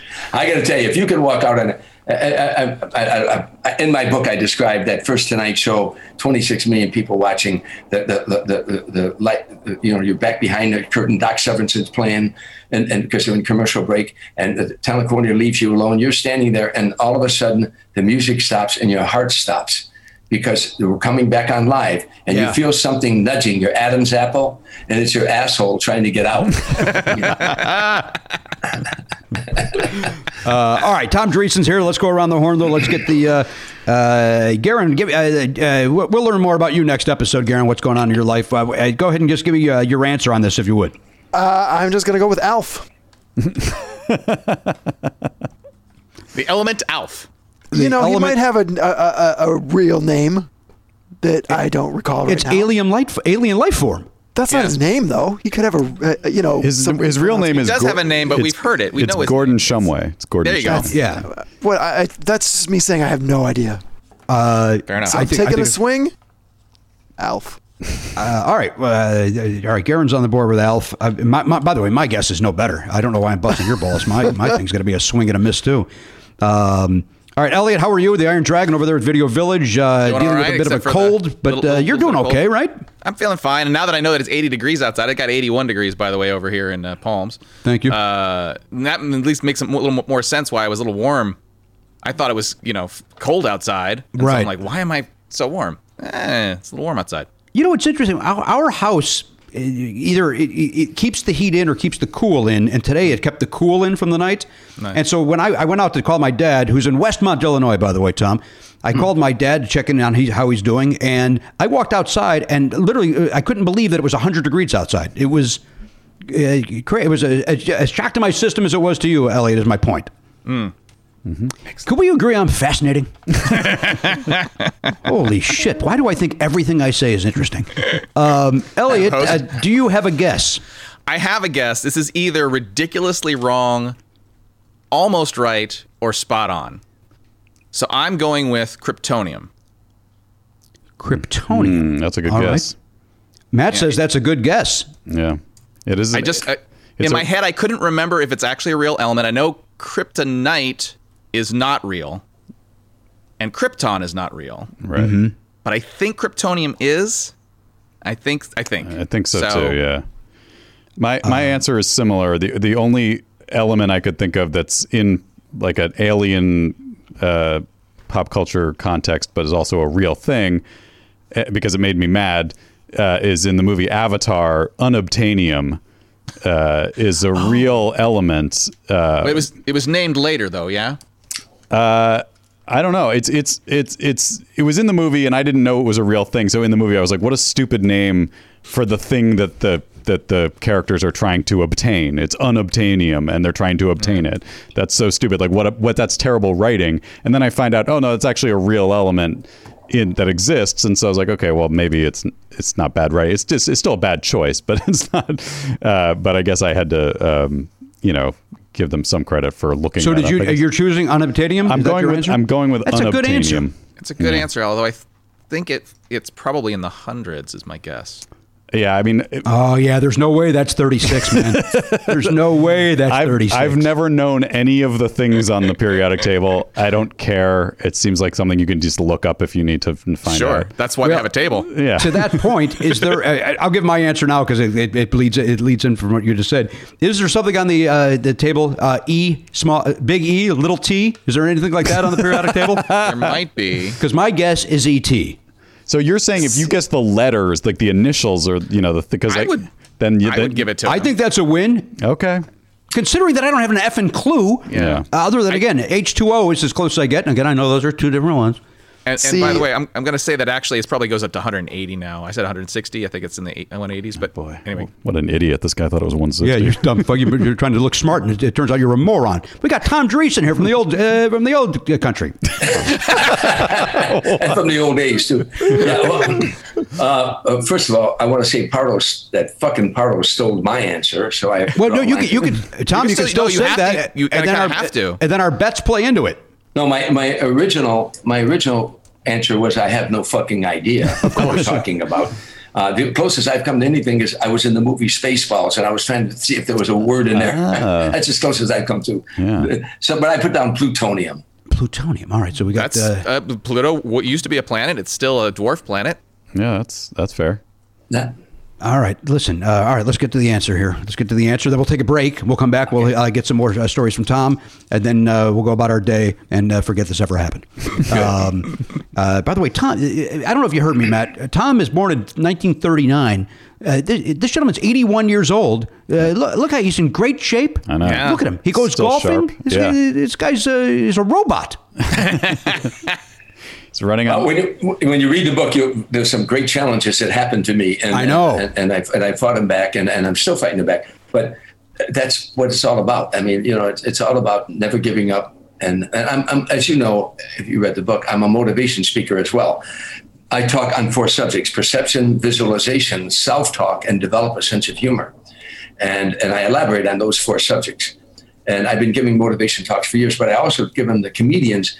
It's my favorite thing to do to stand-up comedians. I do a motivation talk called The Joy of Stand-Up Comedy and How to Get There.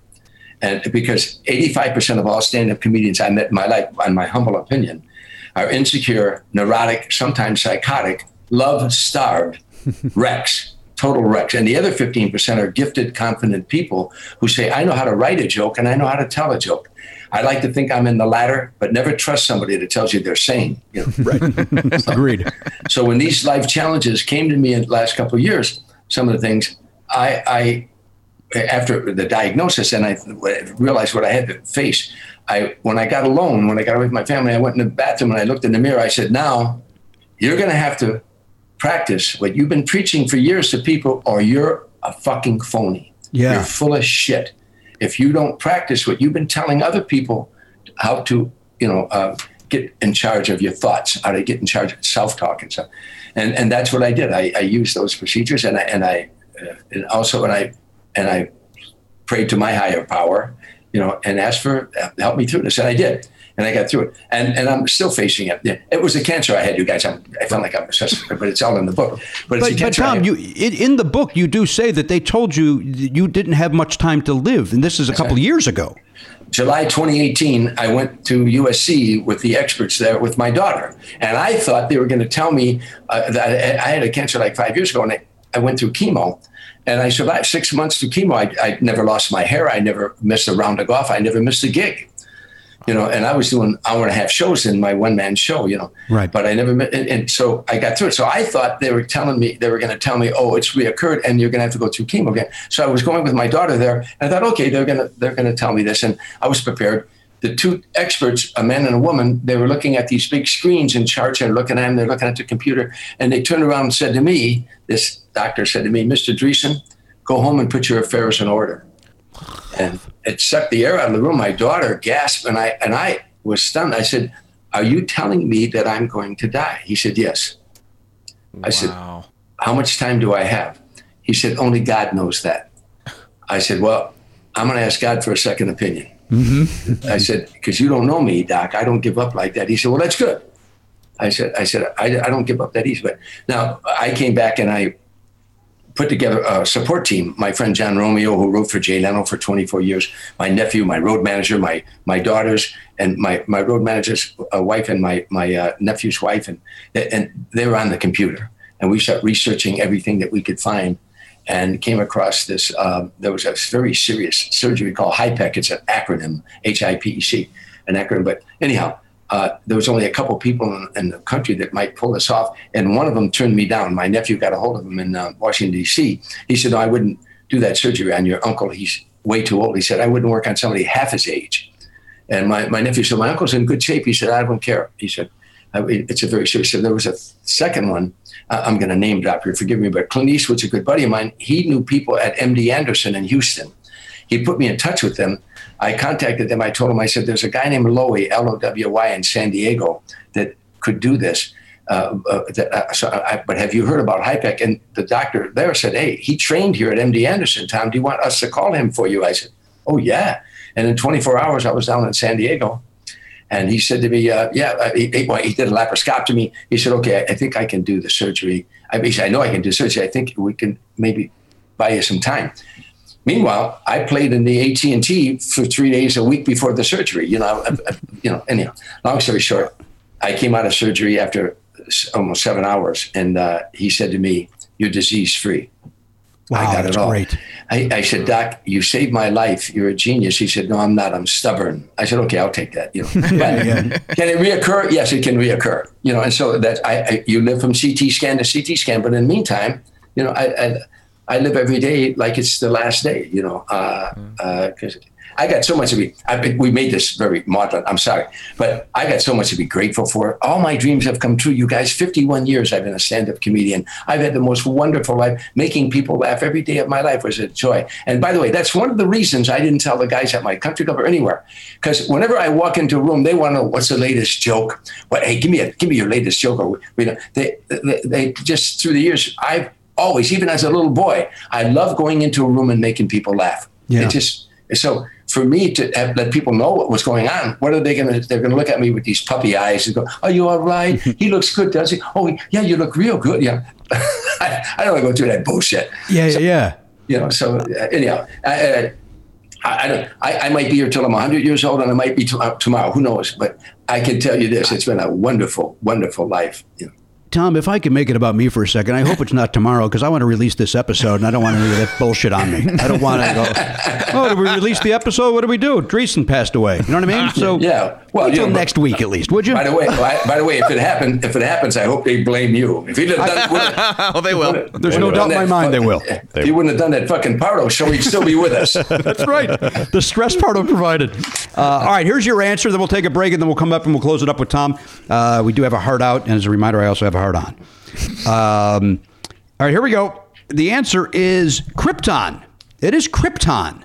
Oh shit! So is my answer close enough, or is the element is colorless, odorless, tasteless, and is used in fluorescent lamps? Well, Elliot, you're the most pedantic. So if you feel like you deserve that win, what did you say? What would you? What was your kryptonium? I think I wouldn't give it to me. You wouldn't? No. Wait a minute. Let's do the Jeopardy. Da, na, na, na, na, na, na, na. By the way, I'm looking up the word. What'd you say? Pandemic. No, what was it? Krypton. Krypton. No, not Krypton. Matt. Pedantic? Unobtainium. You're the most...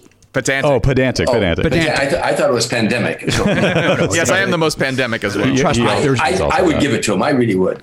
I would too. And by the way, but- Tom, you're not wrong. Elliot is a walking pandemic. He's a virus who sickens everybody when he shows up at a party. So wait, it's Well, called. I will defer to you guys. I will admit though that I probably wouldn't give it to me. You wouldn't give it. If you think you wouldn't give it, Dreesen's going to get kicked to the curb with his opinion here. We don't need the JCs involving themselves in this. I think, what did you say, Kryptonium? I said Kryptonium, which is not the same thing. If you say it's not the same thing, I'm going to take you at your word and you do not win. Okay? Yeah, I'm afraid not. I looked it up, and the element itself is Krypton. Yeah. As the answer. Okay, so he's wrong. He's I think. I mean, it's a. I don't think Trebek would give it to me. No, he would not. He would not. You're wrong. Okay, Yeah. you're wrong. I was the closest of everybody, so I can There's take no that home question with you me. were the closest. Well, but now we have to find out what everybody bet, and so. Oh, well, I lost. What'd you bet? 25. 25. Matt, what'd you bet? I bet 2. Nice. What'd you do, Garen? 12. 12. Tommy? That fucking Matt, I bet 5. Okay. Oh, I go down 5. And I went with 13 because I'm an idiot. I don't know science. What am I doing? You know weird things. Well, that I do, but science I don't know. And again, my son will get a talking to for this question. All right, let's take a break. When we come back, we'll finish it up. We'll get a couple of stories from Tom. And wait, so what? Tom, wait, hang on a second. In my attempt to wrap up this segment and go to a break, I guess it was lost on me. Did Matt just win? Yeah. Yes. Yeah. Tom, what you don't know is that this asshole wins almost every week. I ran second. Is there a consolation prize? Brag about it to your golf buddies. That's all you can do. Let's give it to Elliot. Elliot basically said Krypton. You know what, Elliot? Get it right. No, that's a good point, Gary. He basically said Krypton. Too late. Yeah, you had your chance, Elliot. All right, let's take a break. I know you would have let it go, but I have to be honest. You asked me what I would say, and that's what I would say. You are nothing. Honestly, you're the most honest group of people I've ever met in my entire life. So if that's how you believe it, that's what you believe it. All right, listen. Again, I just used 19 words when I could have used 1.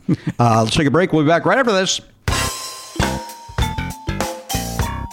Hey guys, Matt here with some dates for you. Tom Dreesen's on Twitter at Tom Dreesen Comic, and his book Still Standing is out now.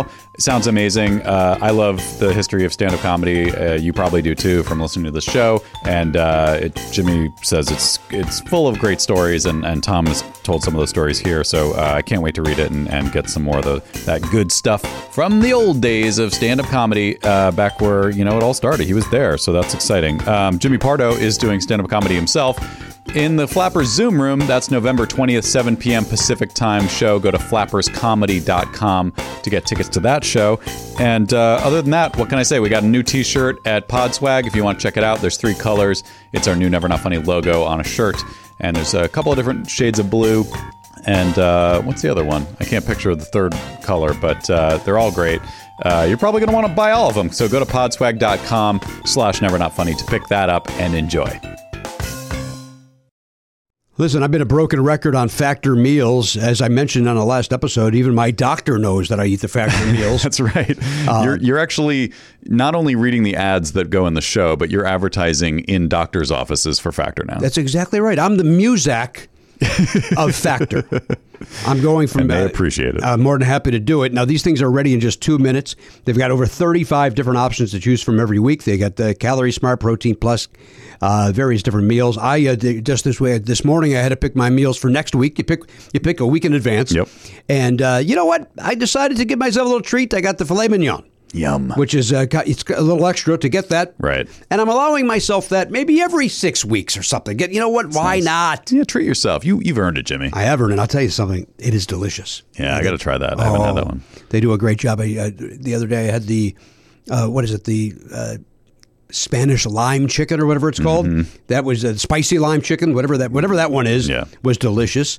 I love the shredded chicken taco thing that they do. Again, I've not had a bad Factor.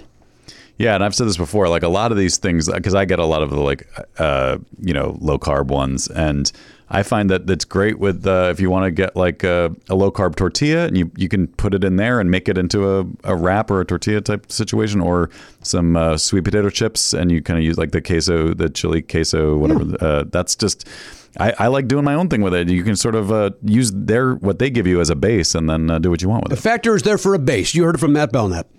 Now head to factormeals.com/Pardo50. Use code Pardo50. You're going to get 50% off. That's 50% off. We really wish I would have said 0 there. That is code Pardo50 at factormeals.com/Pardo50 to get 50% off. That's 50% off. factormeals.com/PARDO50 and use code Pardo50 to get 50% off. Factor. That's a good meal. I'm going to pronounce this properly. Earnin. Earnin. Earnin is pronounced Earnin. I don't know how else you would pronounce it, but they really want it clear that that's how to pronounce it. Yeah, I guess maybe some people might get a little confused because two words that are usually separated by a space are actually squished together into one word. All right, so let's go with your premise. Mm-hmm. You got the two words. You got earn and in. How would you say those separately? Earnin. That's together. I asked for you to do it separately. Oh, separately. Earnin. Earnin. All right, now do it together. You're in. Yeah, see? All right, so maybe they're right. Earnin is an app that gives you access to your pay as you work, up to $100 a day, up to $750 per pay period. Look, again, we've talked about it before. Maybe you got a last-minute gift for a loved one. You got upcoming rent. And, paycheck's run out with the other bills. That's where Earnin jumps in and helps you out. You can download Earnin today. Let me spell that for you. We've had fun pronouncing it. Now let's spell it. Let me spell it for you. EARNIN, and that is in the Google Play or Apple App Store. When you download the Earnin app, I'm asking you to do this for us. Type Never Not Funny under podcast when you sign up. That'll let them know that we sent you there. It helps us out. Never Not Funny under podcast over there at Earnin. It is subject to your available earnings, location, daily max, and pay period max. See earnin.com/TOS for details. Earnin is a financial technology company, not a bank. Bank products are issued by Evolve Bank and Trust, member FDIC. Once again, Earnin is an app that gives you access to your pay as you work. Get up to $100 a day, up to $750 per pay period. Earnin. Get your money now. Hey, everybody. Welcome back to the program, episode 2713. Tom Dreesen is here. He just went out and played a round of golf in that break. That's how active Tom Dreesen is. Those high-stake gamblers of his grabbed him by the arm. They said, come out and play a quick 9. And he did 9 holes. What did that break? Now, Tom, you're actually, you mentioned doing the AT&T Pebble Beach. You're actually a great golfer, right? You're like a scratch golfer? No. Many years ago, I was at 3 handicap, as low as I got. I played on a tour called the Celebrity Players Tour. It was basketball, baseball, football, hockey, tennis, and show business people that were 10 handicap or below. Okay. So it was like Johnny Bench, Mike Schmidt, Mario Lemieux, John Elway, Dan Marino, Michael Jordan. We had 42 Hall of Famers.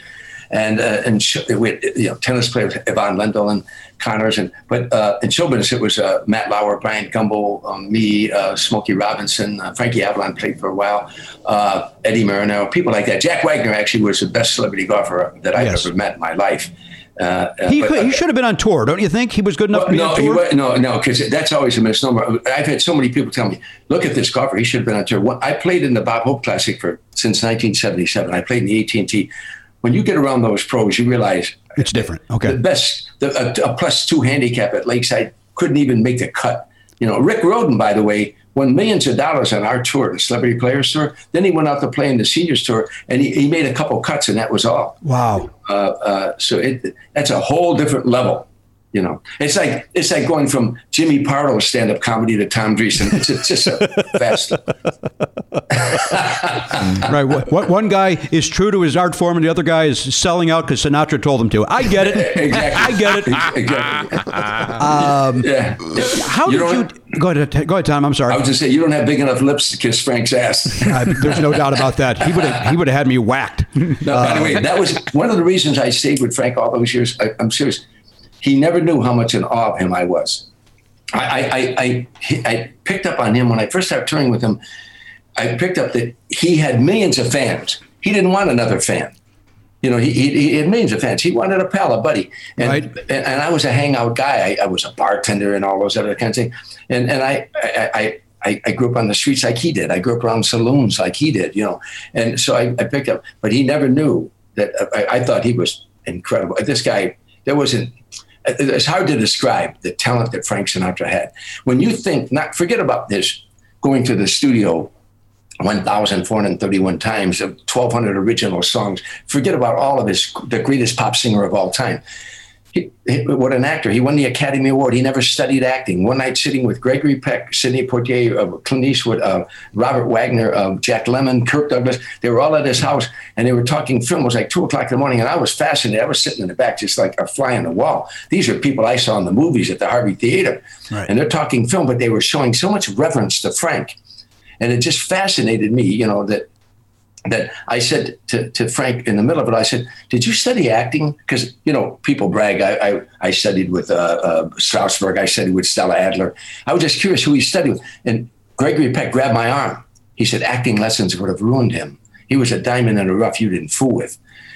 This man won the Academy Award, never studied acting. He should have won it in The Man with the Golden Arm. But what about The Manchurian Candidate? He did 61 films, When you gave Frank Sinatra a song to him, it was a script. What did the writer feel the night the writer took pen in hand? He would immerse himself in the lyric, and you would feel that.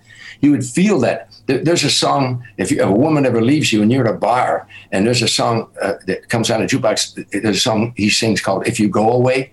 Before that song's over, you'll put a gun in your mouth. Jesus. I mean, he sang the joy of songs. This man at age 78 sold out in Japan, 20,000-seat arenas. How many people, he's the only male artist ever to record in 7 decades. Mm-hmm. In the 30s, the 40s, the 50s, the 60s. There's only one female artist who did that, was Ella Fitzgerald. He danced with Gene Kelly, for God's sake. I saw Pavarotti around him in awe. Right. In awe. He's in the same room with Frank Sinatra. I mean, it's amazing this mystique he had about him. Yeah. If I went somewhere with him, there was 1,000 people in a room. He would stand in one spot. Before the night's over, they would all gravitate to him, including the President of the United States. Wow. He had this magnetism. Now, was he a saint? No, but he did a lot of saintly things. Mm-hmm. But again, he was a street guy, and that's the way when we got alone in the car at night, when I'd be driving around the desert with him till the sun came up, he never went to bed till dawn. When we were in the car, he was a kid from Hoboken and I was a kid from Harvey. And that's the way we talked, about things, But again, he never knew how much in awe of him I was.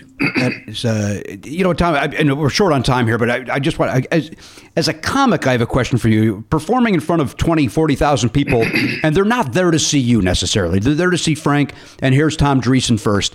And you go out and you're performing. I mean, that's a huge room. That's, I couldn't even imagine performing to a room that big. Would you get, if you got heckled, would you hear the heckler? Would you ever get heckled? Or would somebody at a Sinatra show have so much respect for the venue and the event that they wouldn't? Two things. One thing, and I'll try to get this correct. I give classes to comedians. If you're in a room with 20,000 people and some asshole down front wants to heckle you, you ain't going to ditch your show for that jerk. Gotcha. But if you're going to go to him, then first of all, you better have some ammunition, but second of all, you repeat everything he says back through the microphone. Right. You don't come back with that quick, fast line and 3 people around him laugh because you left the audience out. Never leave the audience out of what's going on. Right. So whatever he said, I would repeat it through the microphone. But oftentimes I'd give him so much rope that he was going to hang him. I first had to establish to the audience and to myself, he might be just a nice guy saying, we love you, and you thought he said, fuck you. Uh-huh. So you have to qualify the heckler, and I'd make him repeat back. And now if he was an asshole, now the whole room knows this guy's an asshole. So now my line when I nail him is going to make sense, and they're going to be on my side. So that's one thing, The other thing is that about hecklers, about working in front of 20,000 seats. When you walk out in front of a 20,000 seat arena, and you're right, they didn't come to see me. First of all the lights go down low, and people go, oh, and then the orchestra, ba, ba, da, da, ba, and they go, oh, they think Frank's coming out. Yeah. And then they introduce me. There's a comedy star for some people, oh, you're on your way to the stage and hearing, oh my God, I thought it was Frank. First thing you got to do, you got to take control of that stage. Don't open with your A material. You got to bring them here. Now, if there's 20,000 people in an arena, 3,000 are looking for their seats. So when you get on the stage, they're all around me. I first thing I'd get up there, I'd say, how many people out there thought that Frank Sinatra was coming out? Applaud those who thought Frank was coming out, and they'd applaud. I'd say, I know just how you feel. I'm a little bit disappointed myself. The joke's on me.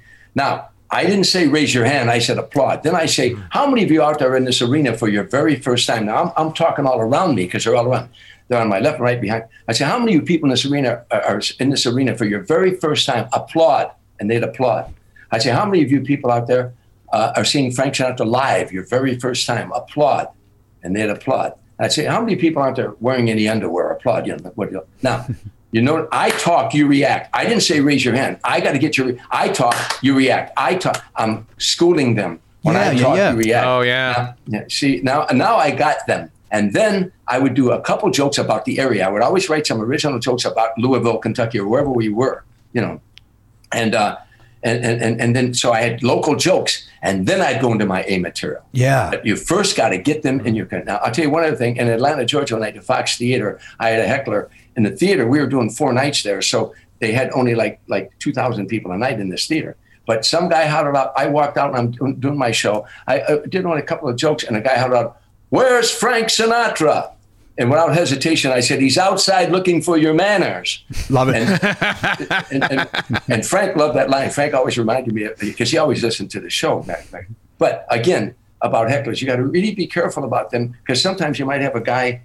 I'll give you another quick story. At the Riviera Hotel one night, a guy down front, Italians, we call him Gabon. He's a Gabon. He's got the beads and the chains on. He's got 2 hot-looking chicks next to him. And at the Riviera had like 1,200 people in the room. Now, I'm not going to ditch my show for this jerk. Every time I got near him, the girls would be laughing. He said, "You like this guy? This guy sucks."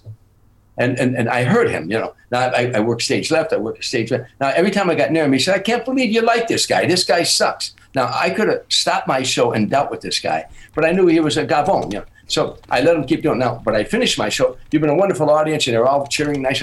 And I took a bow, and when you take a bow left, a bow center stage, and a bow right, and exit stage right. When I got in front of him, I bowed to the audience, and I said to the girls, "You like this guy? This guy sucks." And I said, "Good night." Love it. Love it. All right. Tom Dreesen's book is called Still Standing. And Tom, you mentioned it earlier. When we're back in the studio in Sherman Oaks, we'd love to have you back on and hear more of these stories and be able to do it in person. And hopefully we'll be able to do that sometime soon. I like that. I really like that.